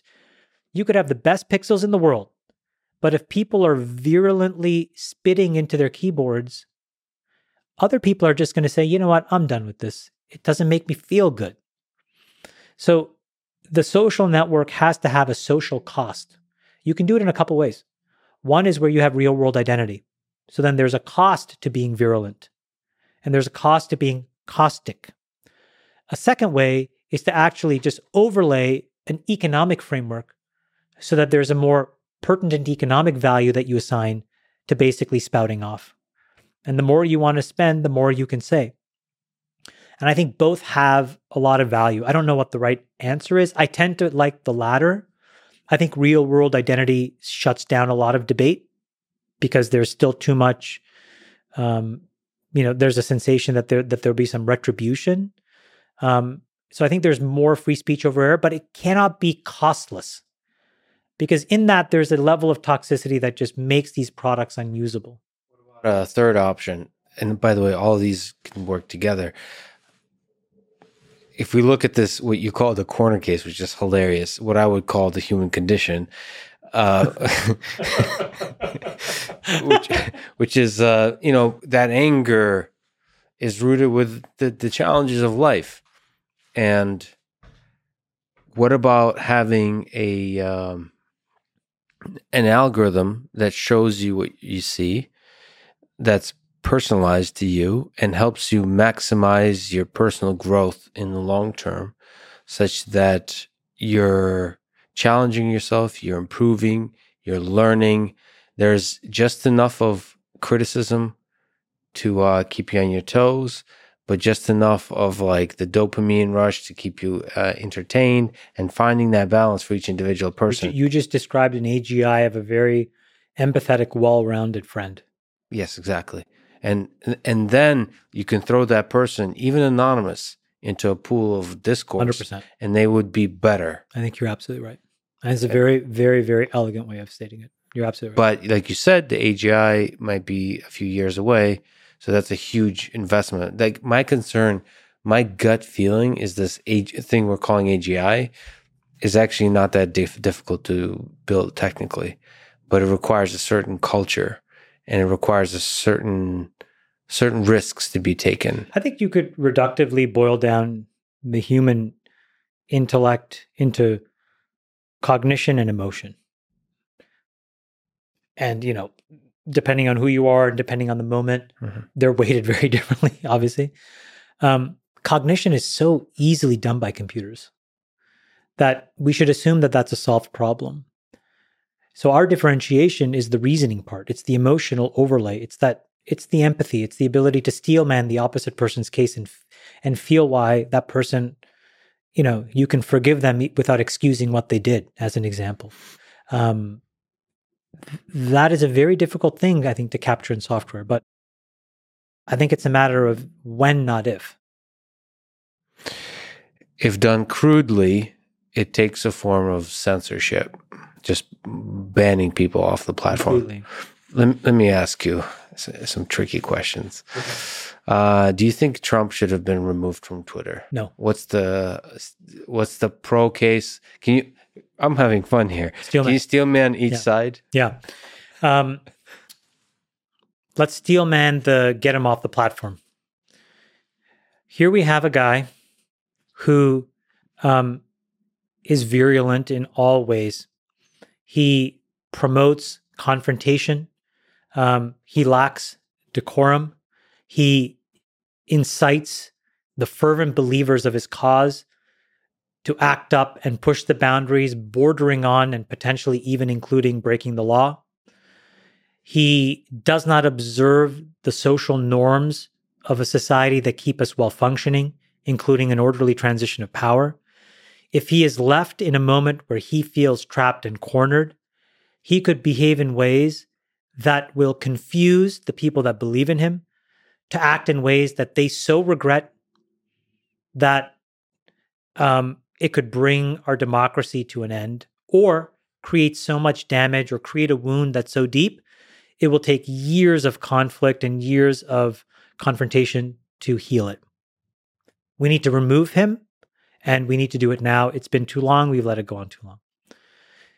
The other side of the argument would be he was a duly elected person whose views have been run over for way too long. And he uses the ability to say extreme things in order to showcase how corrupt these systems have become and how insular these organizations are in protecting their own class. And so if you really want to prevent class warfare, and if you really want to keep the American dream alive for everybody, we need to show that the First Amendment, the Constitution, the Second Amendment, all of this infrastructure is actually bigger than any partisan view, no matter how bad it is. And that people will make their own decisions. And there are a lot of people that can see past the words he uses and focus on the substance of what he's trying to get across, and more generally agree than disagree. And so when you silence that voice, what you're effectively saying is this is a rigged game, and all of those things that we were told were not true are actually true. If you were to look at the crude algorithms of Twitter, of course, I don't have any insider knowledge, but I could imagine that they saw let's say there's a metric that measures how negative the experience is of the platform. And they probably saw in several ways you could look at this, but the presence of Donald Trump on the platform was consistently increasing how shitty people are feeling. short-term and long-term, because they're probably yelling at each other, having worse and worse and worse experience. If you even do a survey of how do you feel about using this platform over the last week, they would say horrible relative to maybe a year ago when Donald Trump was not actively tweeting or so on. So here you're sitting at Twitter and saying, okay, I know everyone's talking about speech and all that kind of stuff, but I kind of want to build a platform where the users are happy and they're becoming more and more unhappy. How do I solve this happiness problem? Well, let's ban let's ban the sources of the unhappiness. Now, we can't just say you're a source of unhappiness, so we'll ban you. Let's wait until that source says something that we can claim breaks our rules, like incites violence or so on. That would work if you could measure your construct of happiness properly. The problem is, I think what Twitter looked at were active commenters and got it confused for overall system happiness. Yes. Because for every piece of content that's created on the internet, of the 100 people that consume it, maybe 1 or 2 people comment on it. And so by over-amplifying that signal and assuming that it was the plurality of people, that's where they actually made a huge blunder. Because there was no scientific method, I think, to get to the answer of deplatforming him. And it did expose this idea that it's a bit of a rigged game and that there are these deep biases that some of these organizations have to opinions that are counter to theirs and to their orthodox view of the world. So in general, you lean towards keeping, first of all, presidents on the platform, but also controversial voices. All the time. I think it's really important to keep them there. Let me ask you a tricky one in the recent news that's become especially relevant for me. What do you think about, if you've been paying attention to Kanye West, a recent controversial outburst on social media about Jews, Black people, racism in general, slavery, Holocaust, all of these topics that he touched on in different ways on different platforms, but including Twitter. What do you do with that? And like, what do you do with that from a platform perspective, and what do you do from a humanity perspective of how to add love to the world? Let's should we take both sides of that? Sure. Option 1 is he is completely out of line, and option 2 is he's not. Just to simplify. Sure, right. Yeah. So the path 1 is he is an incredibly important tastemaker in the world that defines the belief system for a lot of people. And there just is no room for any form of racism or bias or anti-Semitism in today's day and age, particularly by people whose words and comments will be amplified around the world. We've already paid a large price for that. And then the expectation of success is some amount of societal decorum that keeps moving the ball forward. The other side would say, life, I think, goes from harmony to disharmony to repair. And anybody who has gone through a very complicated divorce will tell you that in that moment, your life is extremely disharmonious and you are struggling to cope. And because he is famous, we are seeing a person really struggling in a moment that may need help. And we owe it to him, not for what he said, because that stuff isn't excusable, but we owe it to him to help him in a way, and particularly his friends. And if he has real friends, hopefully what they see is that. What I see on the outside looking in is a person that is clearly struggling. Can I ask you like a human question? And I know it's outside looking in, but there's several questions I want to ask. So one is about the pain of going through a divorce and having kids and all that kind of stuff. And 2, when you're rich and powerful and famous, I don't know, maybe you can enlighten me to which is the most corruptive. But how do you know who are the friends to trust. So a lot of the world is calling Kanye insane, or like has mental illness, all that kind of stuff. And so how do you have friends close to you that say something like that message, but from a place of love, and where they actually care for you, as opposed to trying to get you to shut up? The reason I ask all those questions, I think, if you care about the guy, how do you help him? Right. I've been through a divorce. It's gut-wrenching. The most horrible part is having to tell your kids. I can't even describe to you how proud I am of and how resilient these three beautiful little creatures were when my ex-wife and I had to sit them down and talk through it. And for that thing, I'll be just so protective of them and so proud of them. And it's hard. Now, I don't know that that's what he went through, but it doesn't matter. In that moment, there's no fame, there's no money, there's nothing. There's just the raw intimacy of a nuclear family breaking up. In that, there is a death, and it's the death of that idea. And that is extremely, extremely profound in its impact, especially in your children. It is really hard, really hard. Could you have seen yourself in the way you see the world being clouded during, especially at first, to where you would make poor decisions outside of that nuclear family? So like poor business decisions, poor tweeting decisions, poor I think that writing decisions. If I had to boil down a lot of those, what I would say is that there are moments in my life, Lex, where I have felt meaningfully less than. And in those moments, the loop that I would fall into is I would look to cope and be seen by other people. So I would throw away all of the work I was doing around my own internal validation, and I would try to say something or do something that would get the attention of others.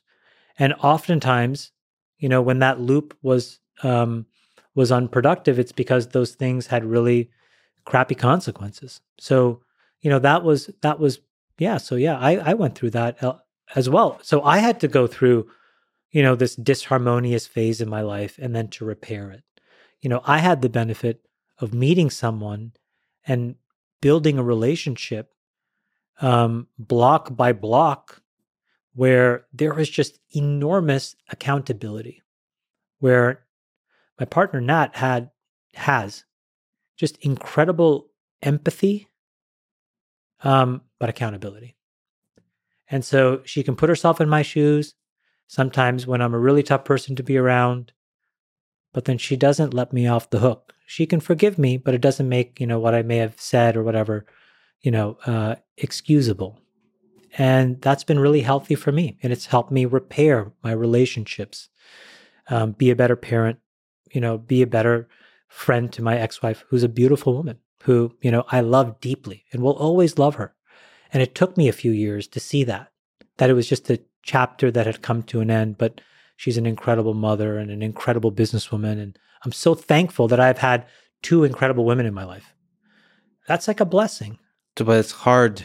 So with that, it's hard to find a person that has that. I mean, a lot of stuff you said is pretty profound, but having that person who has empathy and accountability.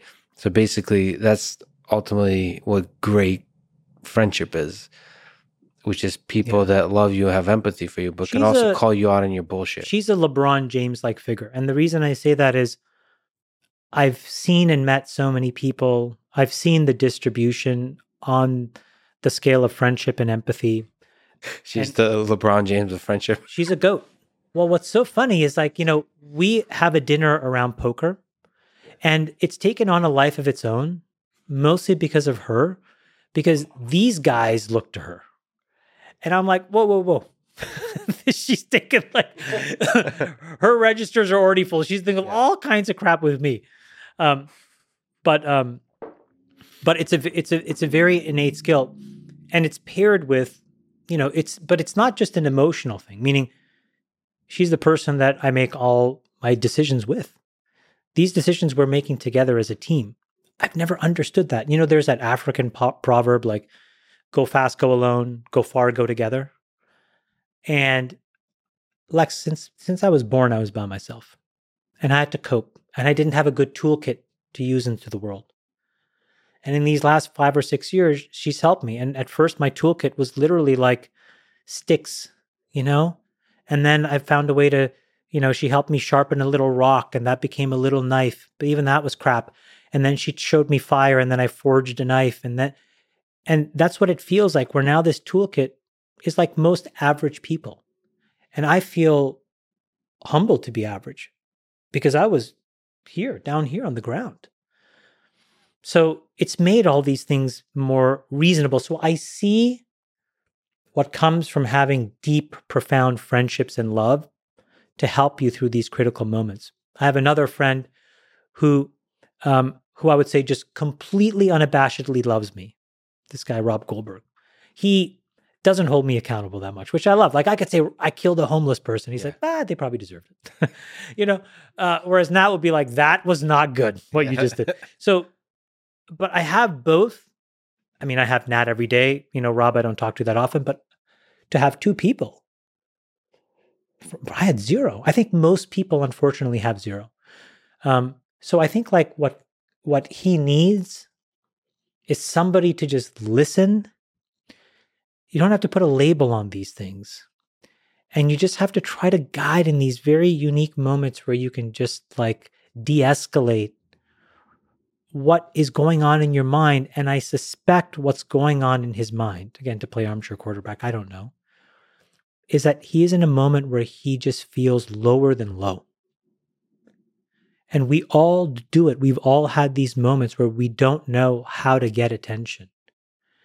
And if you didn't grow up in a healthy environment, you may go through a negative way to get attention. And it's not to excuse it, but it's to understand it. That's so profound. The feeling less than, and at those low points, going externally to find it, and maybe creating conflict and scandal to get that attention. The way that my doctor explained it to me is you have to think about your self-worth like a knot. It's inside of a very complicated set of knots. So it's like some people don't have these knots. It's just presented to you on a platter. But for some of us, because of the way we grow up, it's covered in all these knots. So the whole goal is to loosen those knots. And it happens slowly, it happens unpredictably, and it takes a long time. And so while you're doing that, you are going to have moments where when you feel less than, you're not prepared to look inside and say, actually, here's how I feel about myself. It's pretty cool. I'm happy with where I'm at. I have to ask, on the topic of friendship, you do an amazing podcast called All In Podcast. People should stop listening to this and go listen to that. You just did your 100th episode. I mean, it's one of my favorite podcasts. It's incredible for the technical and the human psychological wisdom that you guys constantly give, and in the way you analyze the world, but also just the chemistry between you. You're clearly there's a tension and there's a camaraderie that's all laid out on the table. So I don't know the two Davids that well, but I have met Jason. What do you love about him? I mean, I'll give you a little psychological breakdown of all three of these guys. Sure. Just my opinion. Yeah. And I love you guys. Would they agree with your psychological breakdown? Or? I don't know. I think that what I would say about J. Cal is he is unbelievably loyal to no end. And, he's like any of those movies which are about like the mafia or whatever, where like, something bad's going wrong and you need somebody to show up. That's J. Cal. So if you killed the said proverbial homeless person, he would be right there to help you. The body. Yeah. But he's the one that he'll defend you in every way, shape, or form, even if doesn't make sense in that moment.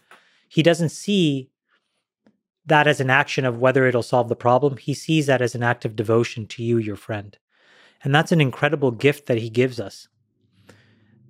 The other side of it is that, J. Cal needs to learn how to trust that other people love him back as much as he loves us. And that's where he makes mistakes, because he assumes that he's not as lovable as the rest of us. But he's infinitely more lovable than he understands. You have to see Lex, like, he is unbelievably funny. I mean, I cannot tell you how funny this guy is. Next level funny. Yeah, his timing, everything. Charm, the care he takes. So he is as lovable, but he doesn't believe himself to be. And that manifests itself in areas that drive us all crazy from time to time. Which makes it for a very pleasant listening experience. Okay, so what about the two Davids? David Sachs and David Friedberg. David Sachs is the one that I would say I have the most emotional connection with.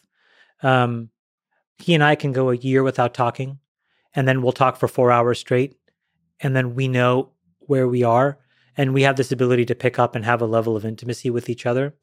And I think that's just because I've known David for so long now. That I find really comforting. And then Friedberg is this person who I think, similar to me, had a very turbulent upbringing, has fought through it to build an incredible life for himself. And I have this enormous respect for his journey. I don't particularly care about his outcomes, to be honest, but I look at that guy and I think, and he did it. And so if I didn't do it, I would be glad that he did it, if it makes any sense. And you can see that he feels like his entire responsibility is really around his kids, and to kind of like give a better counterfactual. And sometimes I think he gets that right and wrong. But he's a very special human being that way. On that show, the two of you have a very kind of, like, from a geopolitics perspective, I don't know, there's just a very effective way to think deeply about the world, the big picture of the world. He's a very systems level thinker, which like I really, that's really a good way like. to put it, yeah. Yeah. Very, very... Absolutely. Very systems level. So looking and at everything. He's very rooted in, a broad body of knowledge, which I have a tremendous respect for. He brings all these things in. Sachs is incredible because he has this unbelievable understanding of things, but it has a core nucleus. So Friedberg can just basically abstract a whole bunch of systems and talk about it. I tend to be more like that, where I try to I find it to be more of a puzzle. Sachs is more like anchored in, a philosophical and historical context as the answer. And he starts there, but he gets to these profound understandings of systems as well. On the podcast, in life, you guys hold to your opinion pretty strong. What's the secret to being able to argue passionately with friends? So hold your position, but also not murder each other, which you guys seem to come close to. I think it's like strong opinions, weakly held. So I think that's wait. Is that a haiku, or is it? Can you explain that, please? Yeah, look, today, you and I, yeah. What if we steel man like the two sides of three different things? Yeah. Now you could be confused and think I believe in those things. Mm-hmm. I believe that it's important to be able to intellectually traverse there, whether I believe in it or not, and like steel man, not straw man. Like that's a really. But we introed those things by saying, "Let us steel man this position." Sometimes you guys skip the. You're right. We edit those things out, and sometimes we'll sit on either sides and we'll just kind of bat things back and forth just to see what the other person thinks. So that's how, like, as fans, we should listen to that sometimes. Like, so sometimes because you hold a strong opinion sometimes. Like, for example, the cost of energy going to zero. Is that, like, what's the degree of certainty on that? Is this kind of like you really taking a prediction of how the world will unroll, and if it does, this will benefit a huge amount of companies and people that will believe that idea. So you really you spend a few days, a few weeks with that idea. I've been spending 2 years with that idea, and that idea has manifested into many pages and pages of more and more branches of a tree. But it started with that idea. So if you think about this tree, this logical tree that I built, I would consider it more of a mosaic. And at the base or root, however you want to talk about it, is this idea, the incremental cost of energy goes to zero. How does it manifest? And so I talked about one traversal, which is the competition of households versus utilities. But if even some of that comes to pass, we're going to see a bunch of other implications from a regulatory and technology perspective. If some of those come to pass, so I've tried to think sort of this, 6, 7, 8 hops forward. And I have some, like to use the chess analogy, I have a bunch of short lines, which I think can work. And I've started to test those by making investments, tens of millions over here to 100 millions over there. But it's a distribution based on how probabilistic I think these outcomes are and how downside protected I can be and how much I will learn, how many mistakes I can make, et cetera. And then very quickly over the next 2 years, some of those things will happen or not happen, and I will rapidly re-underwrite. And I'll rewrite that tree. And then I'll get some more data. I'll make some more investments. And I'll rapidly re-underwrite. So, in order for me to get to this tree, maybe you can ask, how did I get there? It was a complete accident. The way that it happened was I have a friend of mine who works at a great organization called Fortress. His name is Drew McKnight. And he called me one day and he said, hey, I'm doing a deal. Will you anchor it? We're going public. And it's a rare earth mining company. And I said, Drew, if I'm going to get tarred and feathered in Silicon Valley for backing a mining company. Yeah. And he said, Chamath, just talk to the guy and learn. And the guy, Jim Latinsky, blew me away. He's like, here's what it means for energy. And here's what it means for the supply chain. And here's what it means for the United States versus China. But Lex, I did that deal and then I did 7 others. And that deal made money. The 7 others did not. But I learned, I made enough mistakes where the net of it was I got to a thesis that I believed in. I could see it. And I was like, okay, I paid the price. I acquired the learning. I made my mistakes. I know where I am at. And this is step 1. And then I learned a little bit more. I made some more investments. And that's how I do the job. It's the minute that you try to wait for perfection in order to make a bet, either on yourself or a company, a girlfriend, whatever, it's too late. So if we just linger on that tree, it seems like a lot of geopolitics, a lot of international military, even conflict is around energy. So how does your thinking about energy connect to what you see happening in the next 10, 20 years? Maybe you can look at the war in Ukraine or relationship with China and other places through this lens of energy.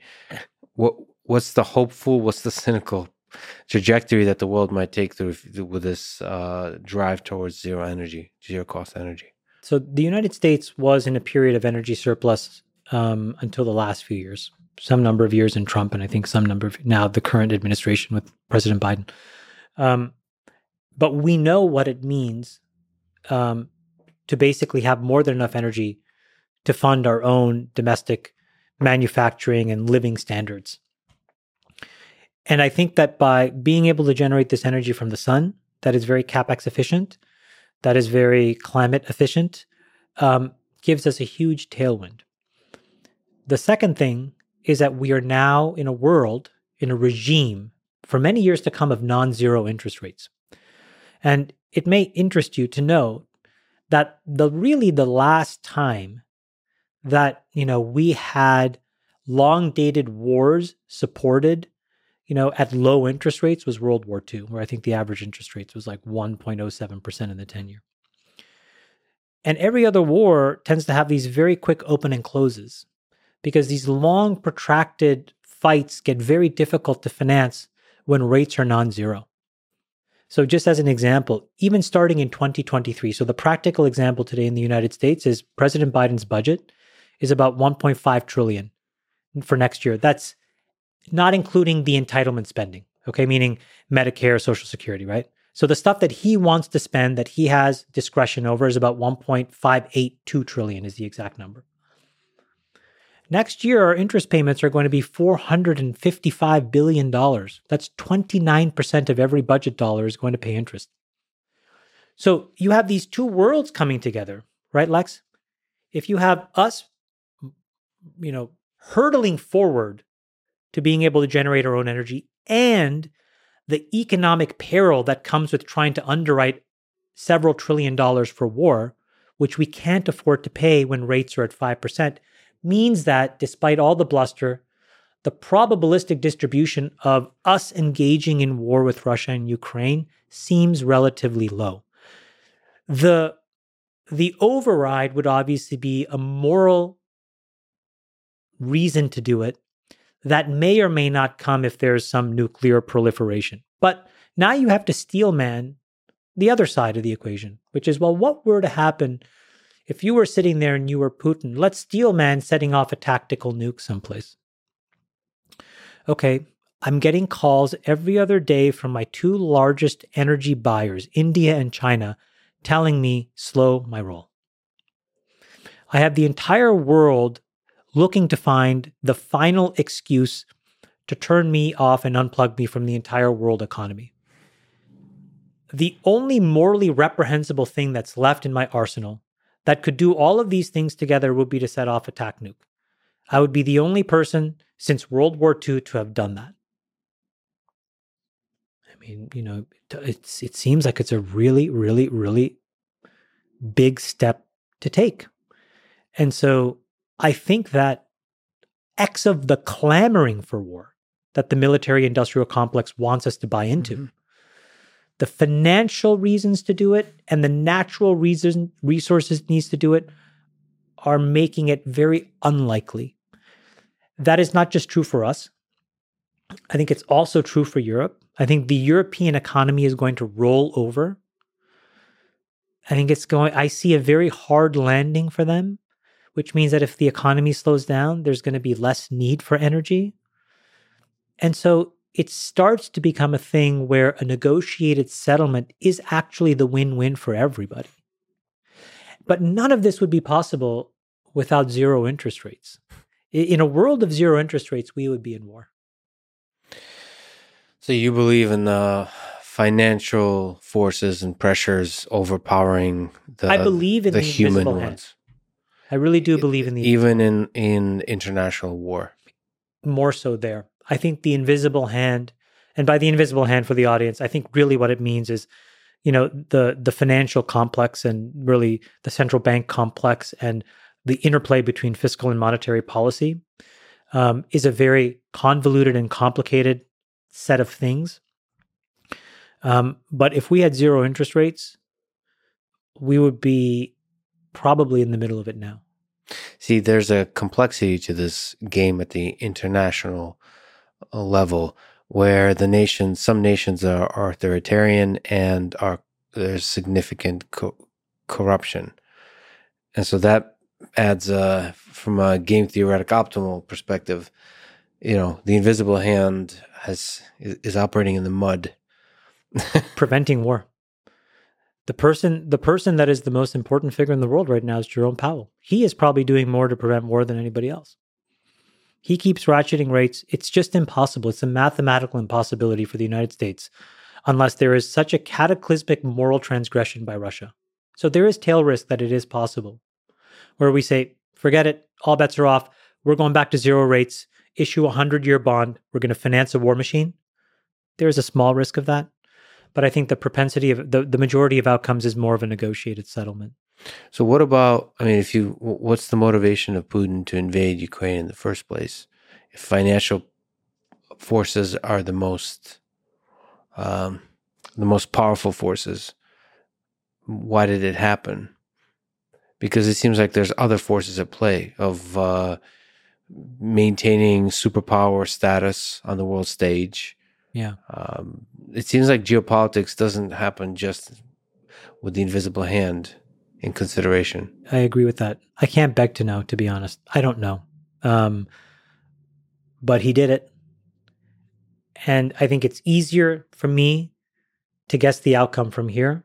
It would have been impossible for me to really understand. It is what got him to this place.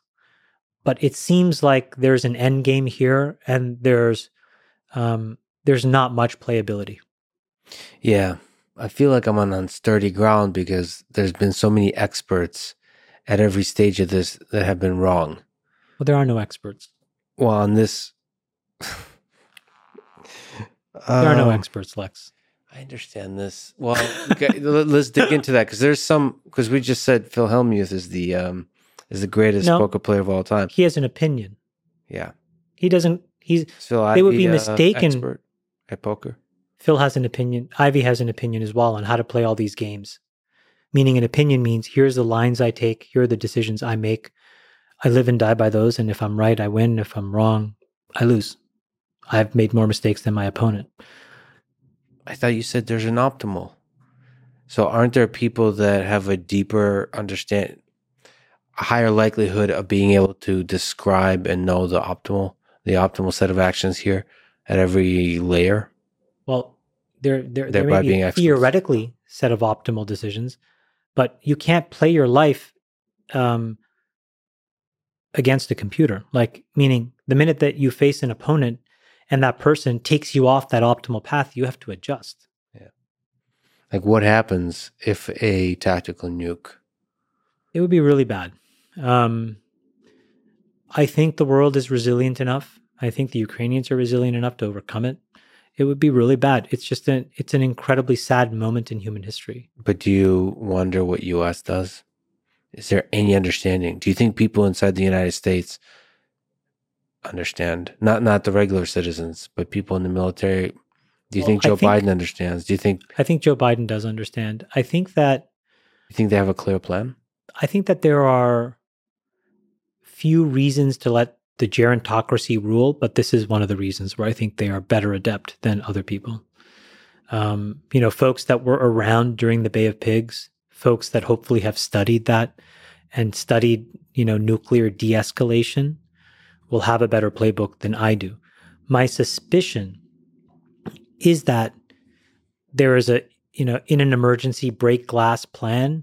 And I think before military intervention or anything else, I think that there are an enormous number of financial sanctions that you can do to just completely cripple Russia that they haven't undertaken yet. And if you couple that with an economic system in Europe that is less and less in need of energy because it is going into a recession, it makes it easier for them to be able to walk away while the U.S. ships a bunch of, LNG over there. So I don't know the game theory on all of this, but... Does it make you nervous that, or are we just being temperamental? It feels like the world hangs in a balance. Like, it feels like, at least from my naive perspective, I thought we were getting to a place where surely human civilization can't destroy itself. And here's a presentation of what looks like a hot war where multiple parties involved in escalation towards a world war is not entirely out of the realm of possibility. It's not. I would really, really hope that he is spending time with his two young twins. Well, this is part of I really hope he's spending time with his kids. Agreed, but not kids, not just kids, but friends and I'm not sure that he may not have friends, but it's very hard for anybody to look at their kids and not think about protecting the future. Well, there's partially because of the pandemic, but partially because of the nature of power, it feels like you're surrounded by people you can't trust more and more. I do think the pandemic had a effect on that too, the isolating effect. Yeah. A lot of people were not their best selves during the pandemic. From a super heavy topic, let me go back to the space where you're one of the most successful people in the world. How to build companies, how to find good companies, what it takes to find good companies, what it takes to build good companies. What advice do you have for someone who wants to build the next super successful startup in the tech space and, have a chance to be impactful, like Facebook, Apple? I think that's the key word. If your precondition is to start something successful, you've already failed because you're playing somebody else's game. What success means is not clear. You're walking into the woods. It's murky, it's dark, it's wet, it's raining. There's all these animals about. There's no comfort there. So you better really like hiking. And there's no short way to shortcut that. So, Isn't it obvious what success is? Like success is scale. So it's not. What are the? no. I think that there's a very brittle, basic definition of success that's outside in. But it's not. That's not what it is. Um, you know, I know people that are much, much, much richer than I am, you know, and they are just so completely broken. Oh. And I think to myself, the only difference between you and me is outsiders' perception of your wealth versus mine. But the happiness and the joy that I have in the simple, basic routines of my life give me enormous joy. And so I feel successful, no matter what anybody says about my success or lack of success. There are people that live normal lives, that have good jobs, that have good families. You know, I've had this like idyllic sense, like I see it on TikTok all the time, so I know it exists. These neighborhoods where there's like a cul-de-sac and these beautiful homes and these kids are biking around. And every time I see that, Lex, I immediately flash back to what I didn't have. And I think that's success. Look at how happy those kids are. So no, there is no one definition. And so if people are starting out to try to make $1 million, $100 million, $1 billion, you're going to fail. There's a definition of personal success, but is there's also some level of that's different from person to person, but there's also some level of the responsibility you have if there's a mission to have a positive impact on the world. So I'm not sure that Elon is happy. No. In fact, I think if you focus on trying to have an impact on the world, I think you're going to end up deeply unhappy. But does that matter? Like why may does your own personal happiness matter? It may happen as a byproduct, but I think that you should strive to find your own personal happiness and then measure how that manifests as it relates to society and to other people. But if the answer to those questions is 0, that doesn't make you less of a person. No, 100%. But then the other way is there times when you just sacrifice your own personal happiness for a bigger thing that you've created. Yeah. If you're in a position to do it, I think some folks are tested. Elon is probably the best example. And it must be really, really hard to be him. Really hard. I have enormous levels of empathy and care for him. I really love him as a person because I just see that it's not that fun. And he has these ways of being human that in his position I just think are so dear that I just hope he never loses them. Just a simple example, like 2 days ago, I don't know why, but I went on Twitter and I saw the perfume thing. Yeah. So I'm like, fuck it. I'm just going to go buy some perfume. So I bought his perfume, the burnt hair thing. Yeah. And I emailed him the receipt and I'm like, all right, you got me for a bottle. And he responded in like 8 seconds and it was just a smiley face or whatever. Yeah. Just deeply normal things that you do amongst people that are just, so nobody sees that. You know what I mean? But it would be, he deserves for that stuff to be seen because the rest of his life is so brutally hard. Yeah. He's just a normal guy that is just caught in this ultra mega vortex. Why do you think there's so few Elons? It's an extremely lonely set of trade-offs. Because to your point, if you get tested, so if you think about it again, probabilistically, there's 8 billion people in the world, maybe 50 of them get put in a position where they are building something of such colossal importance that they even have this choice. And then of that 50, maybe 10 of them are put in a moment where they actually have to make a trade-off. You know, you're not going to be able to see your family. I'm making this up. You're not going to be able to see your family. You're not, you're going to have to basically move into your factory. You're going to have to sleep on the floor. But here's the outcome: energy independence and, resource abundance and peace, a massive peace dividend. And then he says to himself, I don't know that he did because I've never had this conversation. Yeah, you know what? That's worth it. And then you look at your kids and you're like, I'm making this decision. I don't know how to explain that to you. Yeah. You want to be in that position?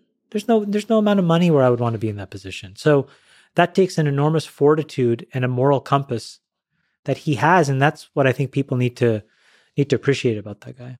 It's also on the first number you said, it's confusing that there's 50 people or 10 people like that are put in the position to have that level of impact. It's unclear that has to be that way. It seems like there could be much more. There's definitely people with the potential. But think about his journey. His mom had to leave a very complicated environment, moved to Canada, moved to Toronto, a small apartment just north of Bay and Bloor, if you've ever been to Toronto. I remember talking to her about this apartment. It's so crazy because I used to live like around the corner from that place and raise these 3 kids and just have to. So how many people are going to start with those boundary conditions, and really grind it out? It's just very few people in the end that will have the resiliency to stick it through, where you don't give in to the self-doubt. And so it's just a really hard set of boundary conditions where you can have 50 or 100 of these people. That's why they need to be really appreciated. Yeah. Well, that's true for all humans that follow the thread of their passion and do something beautiful in this world. That could be on a small scale or a big scale. Appreciation is that's a gift you give to the other person, but also a gift to yourself. That somehow it becomes like this contagious thing. I went to this. You are so right. You just like it. My brain just lit up because yesterday I went to an investor day of my friend of mine, this guy Brad Gerstner, and on the one very reductive world, Brad and I are theoretically competitors, but we're not. He makes his own set of decisions. I make my own set of decisions. We're both trying to do our own view of what is good work in the world. But he's been profoundly successful. And it was really the first moment of my adult life where I could sit in a moment like that and really be appreciative of his success and not feel less than. And so, a little selfishly for me, but mostly for him as well, I was so proud to be in the room. That's my friend. That guy plays poker with me every Thursday. He is crushing it. It's awesome. And that's it's a really amazing feeling. I mean, to linger on the trade-offs, the complicated trade-offs with all of this, what's your take on work-life balance in a company that's trying to do big things? I think that you have to have some very, very strict boundaries. But otherwise, I think balance is kind of dumb. It will make you limited. I think you need to immerse yourself in the problem, but you need to define that immersion with boundaries. So if you ask me what does my process look like? It's monotonous and regimented, but it's all the time except when it's not. And that's also monotonous and regimented. And I think that makes me very good at my craft because it gives me what I need to stay connected to the problem without feeling resentful about the problem. Which part? The monotonous all-in nature of it? Or the when you say hard boundaries, essentially go all out until you stop and you don't stop often. I'm in a little bit of a quandary right now because I'm trying to redefine my goals. And you're catching me in a moment where I have, even in these last few years of evolution, think I've made some good progress, but in one very specific way, I'm still very reptilian. Mm-hmm. And I'm trying to let go. Which way is that exactly? If you can... in my business, it really gets reduced to what is your annual rate of compounding? That's my demarcation. Steph Curry and LeBron James, Michael Jordan, it's how many points did you average? Not just in a season, but over your career. And in their case, to really be the greatest of all time, it's points, rebounds, assists, steals. There's all kinds of measures to be, in that pantheon of being really, really good at your craft. And in my business, it's very reductive. It's how well have you compounded? And if you look at all the heroes that I have put on a pedestal in my mind, they've compounded, at above 30% for a very long time, as have I. But now I feel like I really need to let go because I think I know how to do the basics of my job. And if I had to summarize like an investing challenge or investing, I think really it's, when you first start out investing, you're a momentum person. You saw it in GameStop, just a bunch of people aping each other. And then it goes from momentum to you start to think about cash flows, how much profit is this person going to make, whatever. So that's like the evolution, this is the basic thing to this is a reasonably sophisticated way. Then a much smaller group of people think about it in terms of macro geopolitics. But then a very finite few crack this special code, which is there's a philosophy, and it's the philosophy that creates the system. And I'm scratching at that furiously, but I cannot break through, and I haven't broken through. And I know that in order to break through, I got to let go. So this is the journey that I'm in as in my professional life. So it is an all-consuming thing, but I'm always home for dinner. We have very prescribed moments where we take vacation. The weekends, like if I can tell you about my week if you're curious, but it's like I would love to know your week. Since it's regimented and monotonous. I wake up at 6:45. Get the kids, go downstairs. We all have some form of, not super healthy breakfast. I make a latte. I've become and the latte is like I have a machine. I measure the beans. I make sure that the timer is such where I have to pull it for a certain specific ratio. Just so 20 grams. I got to pull 30 grams with the water, and I got to do it in 30 seconds, etc. So you're a coffee snob. It helps me stay in rhythm. Sure. Before I used to have another machine. I just pushed a button. Yeah. But then I would push the button religiously in the exact same way. You know what I mean? Can I ask you actually on that topic? The morning with kids can be a pretty stressful thing. Are you able to find sort of happiness? Is that also that morning is a source of happiness? It's great. My kids are lovely. They're maniacs. I just see, and maybe I've never asked Friedberg this, but I'll just put my words. I see all of the things in moments where there was no compassion given to me. And so I just give him a ton of love and compassion. I have an infinite patience for my children, not for other kids. Yes, of course. But for my kids. So anyway, so we have a breakfast thing.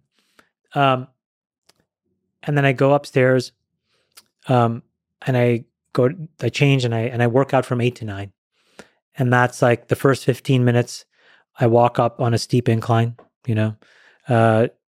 12 to 14%, 3.5 to 4 miles per hour walk. And then, Monday's a push day, Tuesdays, front of the legs, Wednesdays pull, Thursdays, back of the legs, 8 to 9. Monday, I talk to my therapist from 9 to 10. So as soon as I finish working out, I get on the phone and I talk to him. And it helps me lock in for the week. And I'm just talking about the past. And it's just helping me. The recent past? Usually, sometimes the recent past, but usually it's about the past. Something that I remember when I was a kid. Because that's the work about just loosening those knots, Yeah. So I put in that hour of work, respect that hour. Then I'm in the office. And then it's like, I go until 12:15, 12:30. Go home, have lunch, like a proper, go home, sit down, have lunch with Nat, talk. She leaves her work and we talk. How we doing? Just check in. Our youngest daughter will be there because she's 1 and she's making a mess. And then I'll have another coffee. That's it. My limit for the day. Oh, no more caffeine. That's it. Oh. And then I go back to the office and I'll be there till 6, 7 sometimes. And I do that Monday, Tuesday, Wednesday, Thursday. Monday, Tuesday, Thursday, Friday, I'm allowed to have meetings. Wednesday, nothing. It's all reading. Must be. Unless it's a complete emergency. It has to be kind of a full reading. And reading is a bunch of blogs, YouTube videos. So try not to do any talking. No talking. It's like being in silence, being present, thinking about things. By the way, how do you take notes? Do you have a sketch? I have a pad and I write stuff down. Sometimes I go to my phone. I'm a little all over the place. Sometimes I do Google Docs. I don't have it. This is one thing I need to get better at, actually. But typically what happens is I actually do a lot of thinking in my mind, and I'm sort of filing a lot of stuff away. Mm-hmm. And then it all spills out, and then I have to write. Yeah. And then that gives me a body of work that I can evaluate and think about. And then I usually put it away. And a lot of the time it goes nowhere. But every now and then I come back to it, and it just unlocks 2 or 3 things, and I have a sense of how else I'm thinking about things. And then Friday at the end of the day, Nat and I talk to a couples therapist. And that's about checking out properly. So it's like, okay, now it's like focusing. The weekend is family, being present, being aware, and if there's email, obviously, if I have to do meetings from time to time, no problem. But there's boundaries. Checking out properly. Oh man, that is so powerful. Just like officially transitioning. Yeah. So these are really important boundaries so that I can be immersed. And what that means is like, look, on a Saturday afternoon, on a random day, she'll be like, "Where's Chamath?" And I'll be up in my room, and I've found a podcast talking about like DCIS, which is like ductal cancer in situ, because I've been fascinated about breast cancer surgeries for a while and learning about that. And she's like, "What are you doing?" I'm like, listening to podcasts about DCIS. Mm-hmm. And she's like, "What's that?" I'm like, ductal cancer in situ. She's like, "Okay." And so, I have time to continue to just constantly learning, putting stuff in my memory banks to organize into something. And that's that's a week. But then in these fixed moments of time, phone down, everything down, we go on vacation, we go on a boat, we go to whatever, where it's just us and the kids. Is there structure when you're at work? Is there structure to your day in terms of meetings, in terms of outside of Wednesday? Because you're to keep meetings to less than 30 minutes. Have to. And, oftentimes meetings can be as short as like 10 or 15 minutes, because then I'm just like, okay, because I'm trying to reinforce that it's very rare that we all have something really important to say. And so the ritual that becomes really valuable to get scale is not the ritual of meetings, but the ritual of respecting the collective time of the unit. And so it's like, you know what, folks, I'm going to assume that you guys are also tackling really important projects. You also want to have good boundaries in this immersion. Go back to your kids and have dinner with them every night. It's not just for me, it's for you. So how about this? Why don't you go and do your work? This meeting didn't need to be 30 minutes. It could be 5. Mm-hmm. And the rest of the time is yours. And it's weird because when people join that system at Social Capital, they just, it's like FaceTime, and it's like, let me make sure and let me talk a lot. It's like, I don't say anything. I respect the person that says nothing for 2 years and the first thing that they say is non-obvious. That person is immensely more valuable than the person that tries to talk all the time. What have you learned from your, so after Facebook, you started Social Capital, or what is now called Social Capital. What have you learned from all the successful investing you've done there? About investing, or about life, or about running a team? I'm very loath to give advice because I think so much of it is situational, but my observation is that starting a business is really hard, any kind of business. And most people don't know what they're doing. And as a result, we make enormous mistakes. But I would summarize this, and this may be a little heterodoxical. I think there are only 3 kinds of mistakes. Mm-hmm. Because if we go back to what we said before, in the business, it's just learning. You're exploring the dark space to get to the answer faster than other people. And the mistakes that you make are 3, or the 3 kinds of decisions, let's say. You'll hire somebody and they're really, really, really average, but they're a really good person. Oh, yeah. You'll hire somebody and they really weren't candid with who they are, and their real personality and their morality and their ethics only expose them over a long period of time. And then you hire somebody and they're not that good morally, but they're highly performant. Mm-hmm. What do you do with those three things? And I think successful companies have figured out how to answer those three things, because those are the things that, in my opinion, determine success and failure. So it's basically hiring, and you just identified 3 failure cases for hiring. But very different failure cases and very complicated ones, right? Like the highly performant person who's not that great as a human being, do you keep them around? Well, a lot of people would err towards keeping that person around. What is the right answer? I don't know. It's the context of the situation. And the second one is also very tricky. What about if they really turned out that they were just not candid with who they are and it took you a long time to figure out who you were? These are all mistakes of the senior person that's running this organization. I think if you can learn to manage those situations well, those are the real edge cases where you can make mistakes that are fatal to a company. Yeah, That's what I've learned over 11 and a half years. Honestly, otherwise the business of investing, I feel that it's a secret. And if you are willing to just keep chipping away, you'll peel back enough of these, layers will come off and you'll see it. The scales will come off and you'll eventually see it. I really struggle with, maybe you can be my therapist for a little bit, with that first case, which you originally mentioned, because I love people. I see the good in people. I really struggle with just a mediocre performing person who's a good human being. That's a tough one. I'll let you off the hook. Yeah. I think that those are incredibly important and useful people. I think that if a company is like a body, they are like cartilage. Can you replace cartilage? Yeah. But would you if you didn't have to? No. Okay, can I play devil's advocate? Yeah.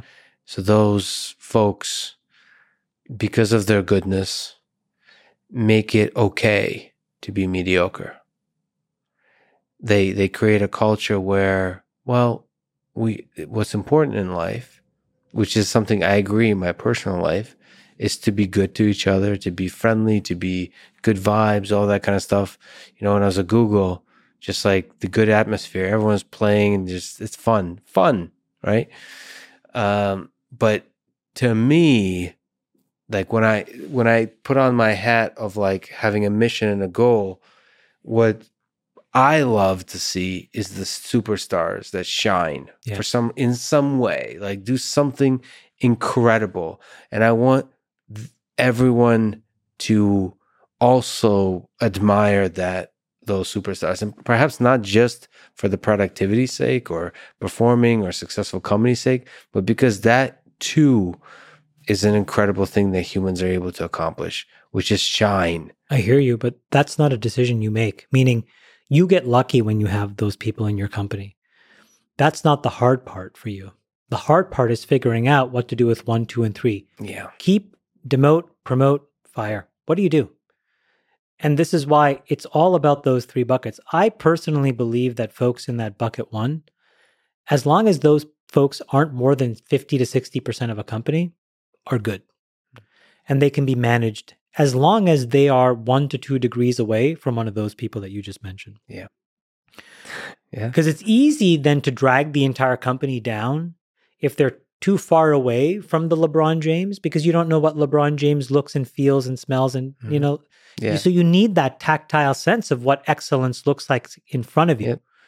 A great example is if you just go on YouTube and you search these clips of how Kobe Bryant's teammates described not Kobe, but how their own behavior, not performance, because there's a bunch of average people that Kobe played with his whole career, but their behavior changed by being somewhat closer to him.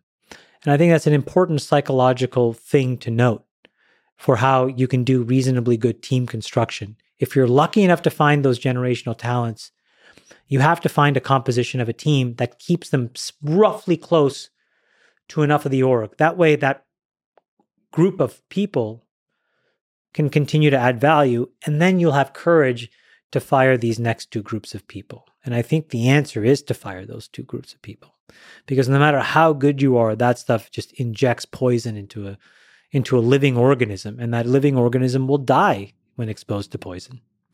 So you invest in a lot of companies. You've looked at a lot of companies. What do you think makes for a good leader?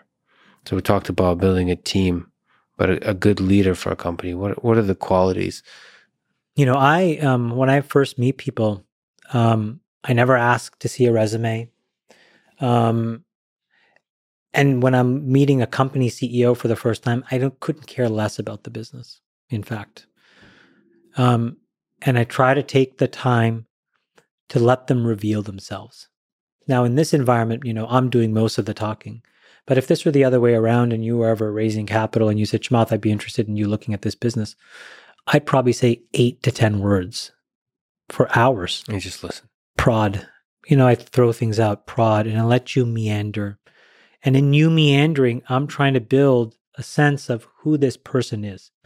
Once I have a rough sense of that, which is not necessarily right, but it's a starting point, then I can go and understand why this idea makes sense in this moment. And what I'm really trying to do is just kind of like unpack where are the biases that may make you, fail. And then we go back to you. The thing that Silicon Valley has the benefit of, though, is that they don't have to do any of this stuff if there's momentum, because then the rule book goes out the window and people clamor to invest. So one of the things that I do, and this is again back to this pugilism that I inflict on myself, is I have these two things that I look at. Thing number one is I have a table that says, how much did we make from all of our best investments? How much did we lose from all of our worst investments? What is the ratio of winners to losers over 11 years? And in our case, it's 23-1 on, billions of dollars. So you can kind of like, you can see a lot of signal.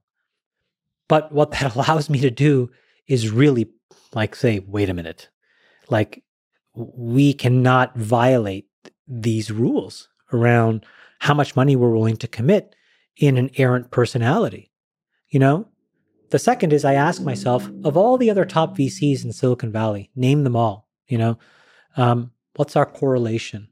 Meaning, when I do a deal, how often does anybody from Sequoia, Excel, Benchmark, Kleiner, you name it, do it at the same time or after? And vice versa. And then I look at the data to see how much they do it amongst themselves. What's a good sign? Well, I'm at zero, as virtually close to zero as possible. And that's a good thing. Well, it's not a good thing when the markets are way, way up, because it creates an enormous amount of momentum. So I have to make money the hard way. I have to, because I'm trafficking in things that are highly uncorrelated to the gestalt of Silicon Valley, which can be a lonely business. But it's really valuable in moments where markets get crushed, because correlation is the first thing that causes massive destruction of capital. Massive. Because one person, all of a sudden, with one blow up in one company, boom, the contagion hits everybody, except the person that was, not. And so now those are like more sophisticated elements of risk management, which is, again, this pugilism that I inflict on myself. Nobody asks me to do that. Nobody actually, at some level, when the markets are up, really care. But when markets are sideways or when markets are down, I think that allows me to feel proud of our process. But that requires you to think a lot outside of the box. It's lonely because you're taking risks. Also, you're a public personality, so you say stuff that if it's wrong, you get yelled at for constantly for being. I mean, your mistakes aren't private. No, and that's something that has been a really, really healthy moment of growth. It's like an athlete. If you really want to be a winner, you got to hit the shot in front of the fans. And if you miss it, you have to be willing to take the responsibility of the fact that you bricked it. And over time, hopefully, there's a body of work that says you've generally hit more than you've missed. But if you look at even the best shooters, what are they? 52%. So these are razor thin margins at the end of the day, which is really, so then what can you control? I can't control the defense. I can't control what they throw at me. I can just control my preparation and whether I'm in the best position to launch a reasonable shot. You said that the world's first trillionaire will be somebody in climate change in the past. Yeah. Let's update that. What's today, as we stand here today, what sector will the world's first trillionaire come from? Yeah, I think it's energy transition. So energy. So the things Yeah. we've been talking about. Yeah. Really? And So isn't it okay? Well, I think the way that I think about, So this is a single individual. So- Sorry to interrupt. You see their ability to actually build a company that makes huge amount of money as opposed to this distributed idea that you've been talking about. yeah, I'll give you my philosophy on wealth. Mhm. Most of it is not you. An enormous amount of it is the genetic distribution of being born in the right place and blah, blah, blah, irrespective of the boundary conditions of how you were born or where you were raised, right? So, at the end of the day, you and I ended up in the United States. It's a huge benefit to us. Second is the benefit of our age. It's much better and much more likely to be successful as a 46-year-old in 2023 than a 26-year-old in 2023, because in my case, I have demographics working for me. For the 26-year-old, he or she has demographics working slightly against them. Can you explain that a little bit? What are the demographics here? In the case of me, the distribution of population in America looks like a pyramid. And in that pyramid, I'm wedged in between these two massive population cohorts, the boomers and then these, Gen Z and millennials. And that's a very advantageous position. It's not dissimilar to the position that Buffett was, where he was, packaged in between boomers beneath him and the silent generation above him. And being in between two massive population cohorts turns out to be extremely advantageous, because when the cohort above you transitions power and capital and all of this stuff, you're the next person that likely gets handed it. So we have a disproportionate likelihood to be, we are lucky to be older than younger. So that's an advantage. And then the other advantage that has nothing to do with me is that I stumbled into technology. I got a degree in electrical engineering and I ended up coming to Silicon Valley. And it turned out that in that moment, it was such a transformational wind of change that was at my back, right? So the wealth that one creates is a huge part of those variables. And then the last variable is your direct contributions in that moment. And the reason why that can create extreme wealth is because when those things come together at the right moment, it's like a chemical reaction. I mean, it's just crazy. So that was sort of part number one of what I wanted to say. The second thing is when you look then inside of these systems where you have all these tailwinds, right? So in tech, I think I benefit from these three big tailwinds. If you build a company or are part of a company or a part of a movement, your economic participation tends to be a direct byproduct of the actual value that that thing creates in the world. Mm-hmm. And the thing that creates in the world will be bigger if it is not just an economic system, but it's like a philosophical system. It changes the way that governance happens. It changes the way that people think about all kinds of other things about their lives. So there's a reason, I think, why database companies are worth X, social companies are worth Y, but the military industrial complex is worth, as much. And I think there's a reason why that if you, for example, were to go off and build some newfangled source of energy that's clean and hyperabundant and safe, that what you're really going to displace or reshape is trillions and trillions of dollars of worldwide GDP. So the global GDP is, I call it 85 trillion, right? It's going at 2 to 3% a year. So in the next 10 years, we'll be dealing with $100 trillion of GDP, right? Somebody who develops clean energy in 2035 will probably shift 10% of that around, $10 trillion. A company can easily capture 30% of a market, $3 trillion. A human being can typically own a third of one of these companies, $1 trillion. So you can kind of get to this answer where it's like, it's going to happen in our lifetime. But you have to, I think, find these systems that are so gargantuan and they exist today. It's more bounded because price discovery takes longer. In an existing thing, it's more unbounded because you know what it is. You know the tentacles that energy reaches, right? Of that $80 trillion of worldwide GDP, I bet you if you added up all the energy companies, but then you added up all of manufacturing, if you added up all of transport, you'd probably get to like 60 of the 80. Do you have an idea of which energy, which alternate energy, sustainable energy is the most promising? Well, I think that we have to do a better job of exploring what I call the suburbs of the periodic table. So, we're really good in Seattle, the upper Northwest. Yes. We're kind of good in Portland, but we're non-existent in San Diego, and we have zero plan for North Carolina through Florida. Yeah. And so is that a fancy way of saying nuclear should be part of the discussion? I think nuclear, room temperature semiconductors. I'm not convinced right now that the existing set of nuclear solutions will do a good job of scaling beyond bench scale. I think there is a lot of complicated technical problems that make it work at a bench scale level, even partially, but the energy equation is going to be very difficult to overcome in the absence of some leaps in material science. Have you seen any leaps? Is there promising stuff like you're seeing the cutting edge from a company perspective? Yeah, I would say not yet. But the precursor, yes. I have been spending a fair amount of time, so talking about like a new framework that's in my mind, is around these room temp superconductors. And so I've been kind of bumbling around in that forest for about a year.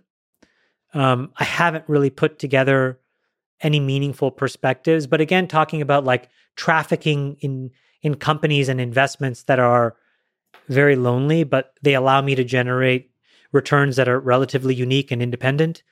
That's an area where I don't see anybody else when I'm there. I'll give you another area. We, I think, are about to unleash in a world of zero energy and zero compute costs. Computational biology will replace wet chemistry. And when you do that, you will be able to iterate on tools that will be able to solve a lot of human disease. I think like if you look at the head of like the top 400 most recurring rare diseases, I think like half the number, 200, is a specific point mutation as just a mismethylation between C and T. That's like, whoa, wait, you're telling me in billions of lines of code, I forgot a semicolon right there. Mm-hmm. That's causing this whole thing to miscompile. So I just got to go in there and boop, and it's all done. That's a crazy idea. That was a C++, C throwback for people that don't know what I said. There's two people who are clapping. Two people there. Everybody else like, what? This is not a Python. What are you talking about? Makes perfect sense. But so couldn't that be a source of if you the computation biology unlocks? Obviously medicine is begging for the thing with energy like though is that the groundwork is well laid. And talking about sort of like the upper bound is well defined. The upper bound in medicine is not well defined because it is not the sum total of the market cap of the pharma industries. It is actually the sum total of the value of human life. And that's an extremely ethical and moral question. Isn't there special interests that are resisting making progress on the energy side? So governments, and how do you break through that? You have to acknowledge the reality of that, right? I think it's less governments. In fact, like I said, I think President Biden has done a really incredible job. Well, Chuck Schumer really has done a really incredible job so just to give you the math on this, right? Like back to this, so 3% of everything of a market are zealots. But when you get past 5%, things tend to just go nuclear to 50, 60%. The way that they wrote this last bill, the cost, I'll just use the cars as an example. The cost of an average car is $22,500. Mm-hmm. The cost of the cheapest battery car is $30,000. And lo and behold, there's a $7,500 credit. And it's like to think the invisible hand didn't know that math was right, I think is kind of a little bit malarkey. And so the battery EV car is going to be the same price as the thing, and it's going to go to 40, 50%. So we're already at this tipping point, so we're kind of ready to go. In these other markets, it's a little bit more complicated because there's a lot of infrastructure that needs to get built. So, the gene editing thing as an example, we have to build a tool chain that looks more like code that you can write to. Facebook is written in, I think, PHP originally. PHP, yeah. Which is, I'm still a big fan of. Sometimes you have to use the ugly solution and make it look good versus trying to come up with a good solution, which will be too late. Let me ask you, you considered a run for governor of California, then decided against it. What went into each of these decisions? And broadly, I just have maybe a selfish question about Silicon Valley. Is it over as a world leader for new tech companies? As this beacon of promise of young minds stepping in and creating something that changes the world? I don't know if those two questions are connected. So it's not over, but I think it's definitely, we're in a challenging moment because, so back to that analogy of the demographics, if you think about if you bucketed, forget like our relative successes, but there's a bunch of us in this mid 50s to mid 30s cohort of people that have now been around, for 20 years, 15 years to 25 years that have done stuff, right? From Andreessen to Zuck to Jack Dorsey, et cetera, Elon, whatever. Maybe you throw me in the mix, David Sachs, whatever, okay? None of us have done a really good job of becoming a statesman or a stateswoman, and really showing a broad empathy and awareness for the broader systems. So if Silicon Valley is to survive as a system, we need to know that we've transitioned from move fast and break things to get to the right answer and take your time if that's what it means. And so we have to be a participant of the system. And I believe that. And I think that it's important to not be a dilettante and not be thumbing your face to Washington or not push the boundaries and say, we'll deal with it after the fact, but to work with folks that are trying to do the best, again, steelman their point of view, Work with them, potentially run for office. So potentially understand the system. Be a part of their system. It makes me sad that there's no tech people or not many tech people in Congress and certainly not in the presidential level, not many governors or senators. Well, I think that we also have roughly, our rules will never allow some of the best and brightest folks to run for president because of just the rules against it. But, if oh, you mean, yeah. I mean, look, I think David Sachs would be an incredible presidential candidate. Now, I also think he'd be a great governor. No, he was born in South Africa. I think he'd be a great governor. I think he'd be a great Secretary of State. I mean, he'd be great at whatever he wanted to do. Friedberg, wasn't born here. So there's a lot of people that could contribute at different levels. And I hope that, by the way, the other thing I like about the pod is I also think it helps normalize tech a little bit because you just see normal people dealing with normal situations. And I think that that's good. It is a really normative place. It's not the caricature that it's made out to be, but there is a small virulent strain of people that make it caricature-like. Well, that's in one direction. What do you think about the whole culture of, I don't know if better terms, but woke activism? So sort of activism, which in some contexts is a powerful and important thing, but infiltrating companies. I'll answer this in the context of René Girard. So he says that people tend to copy each other. And then when they're copying each other, they're really what they're doing is they're fighting over some scarce resource. And then you find a way to organize against, the group of you against a person or a thing that you think is the actual cause of all of this conflict, and you try to expel them. The thing that wokeism doesn't understand is that unless that person is truly to blame, the cycle just continues. And, that was a framework that he developed that, he's really conclusively proven to be true, and it's observable in humanity, in life.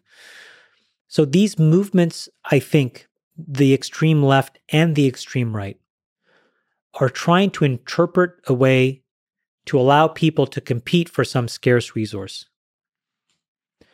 But I also think that in all of that, what they don't realize is that they can scapegoat whoever they want, but it's not going to work because the bulwark of people in the middle realize that it's just not true.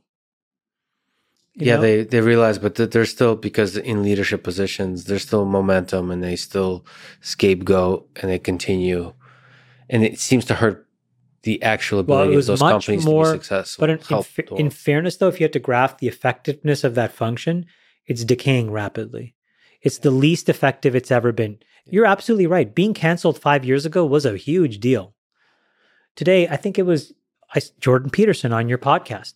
He said, I've been canceled and it was amazing. He said 38 times or 40. He said some number, which was a ginormous number. Mm-hmm. A, that he kept account of it, and B, was able to classify it. Yeah. I'm like, what classifier is going on in his mind where he's like, that's an attempt to cancel me, but this one is not. But my point is, well, it's clearly not working.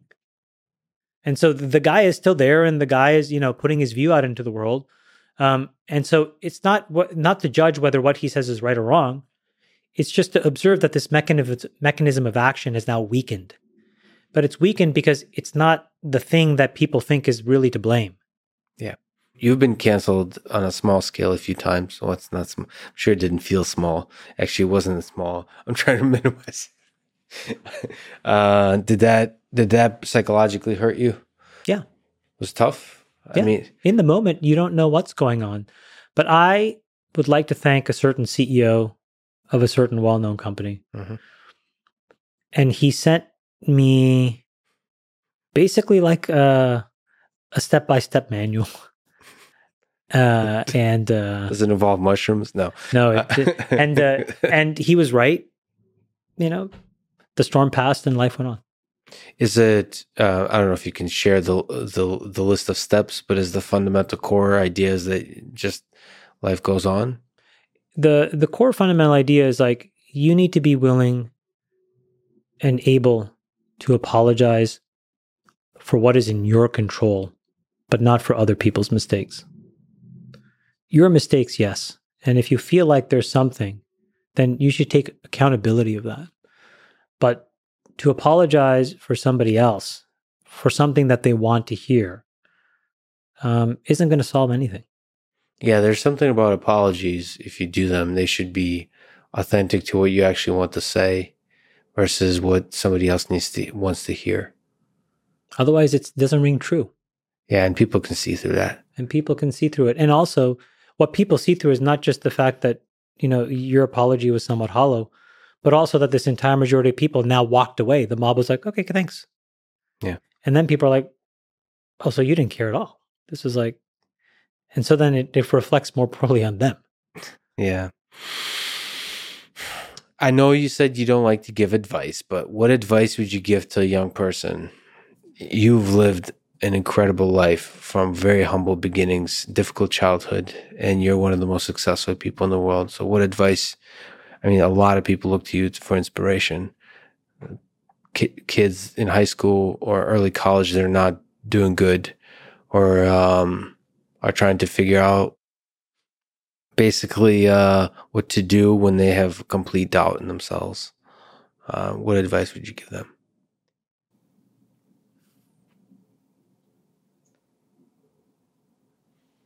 It is really important that if somebody that you respect, and I'm going to, just for the purpose of this, put myself in that bucket. And if you're listening to this, I wish somebody had told this to me.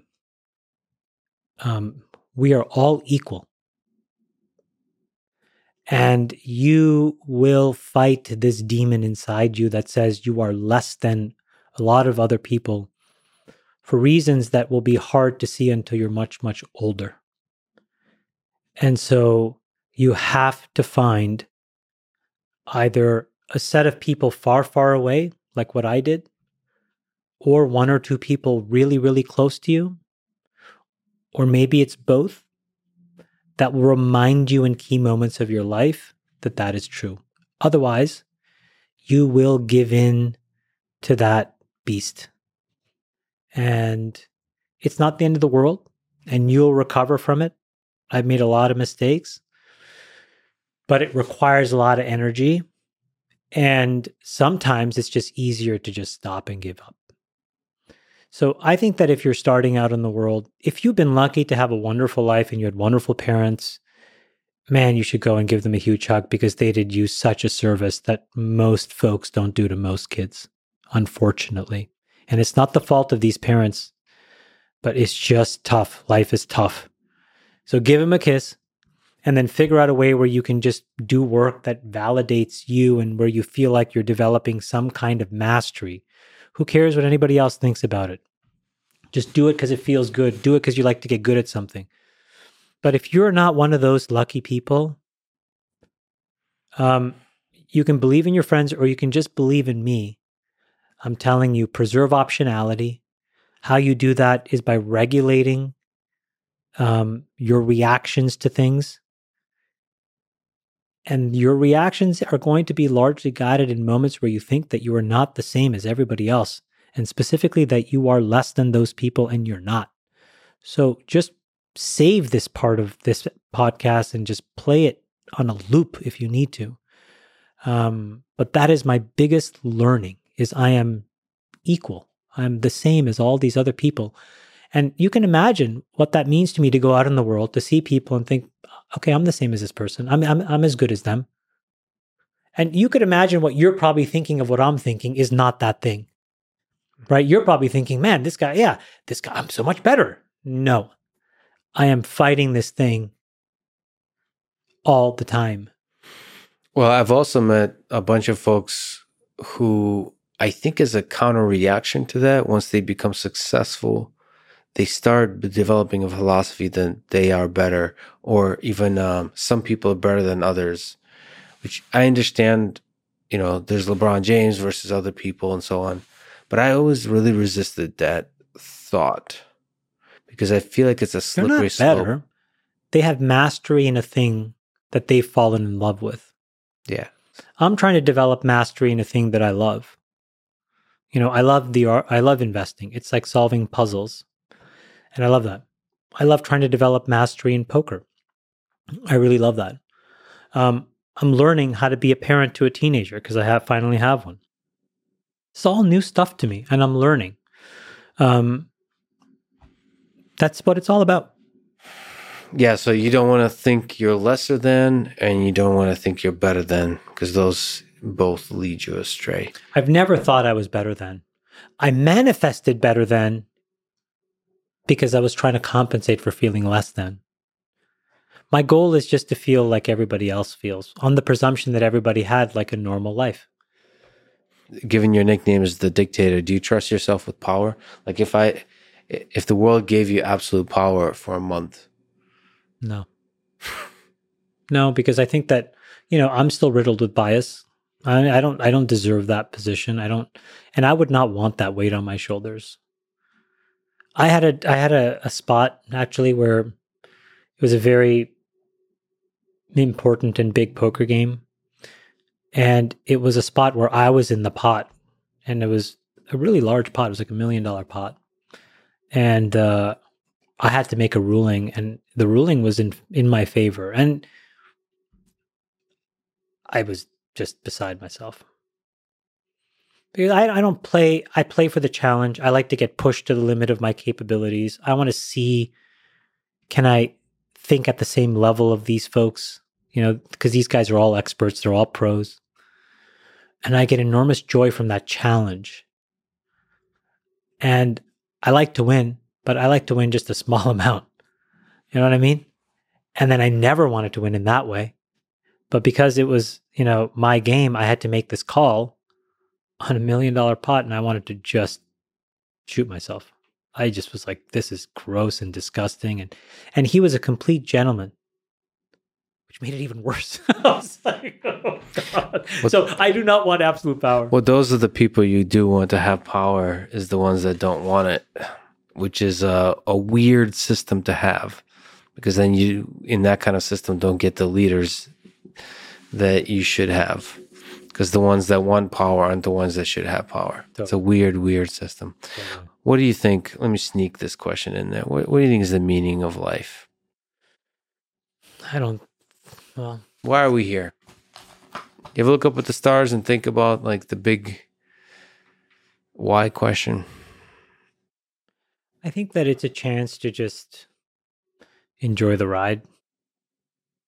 I don't think it really, I don't believe in this idea of legacy that much. I think it's a real trap. So do you think you'll be forgotten by history? I hope so. I really, really hope so. Because if you think about it, there are 2 or 3 people that are remembered for positive things, and everybody else, it's all negative things. And the likelihood that you'll be remembered for a positive thing is harder and harder and harder. And so the surface area of being remembered is negative. And then the second, what will it matter? I'll be gone. I really just want to have fun, do my thing, learn, get better. But I want to reward myself by feeling like, wow, that was awesome. I've told this story many times, and I have put, again, my own narrative fallacy on top of this. But, Steve Jobs' sister wrote this, obit in the New York Times when he died. And she ends it by saying his last words were, "Oh, wow, oh, wow, oh, wow." That seems like an awesome way to die. You're surrounded by your friends and family. Not the fact that he died, obviously. But in a moment where what I read into it was your family was there. Maybe you thought about all the cool shit that you were able to do. And then, you just started the simulation all over again. And so, just on the off chance that that's true, I don't want to take this thing too seriously.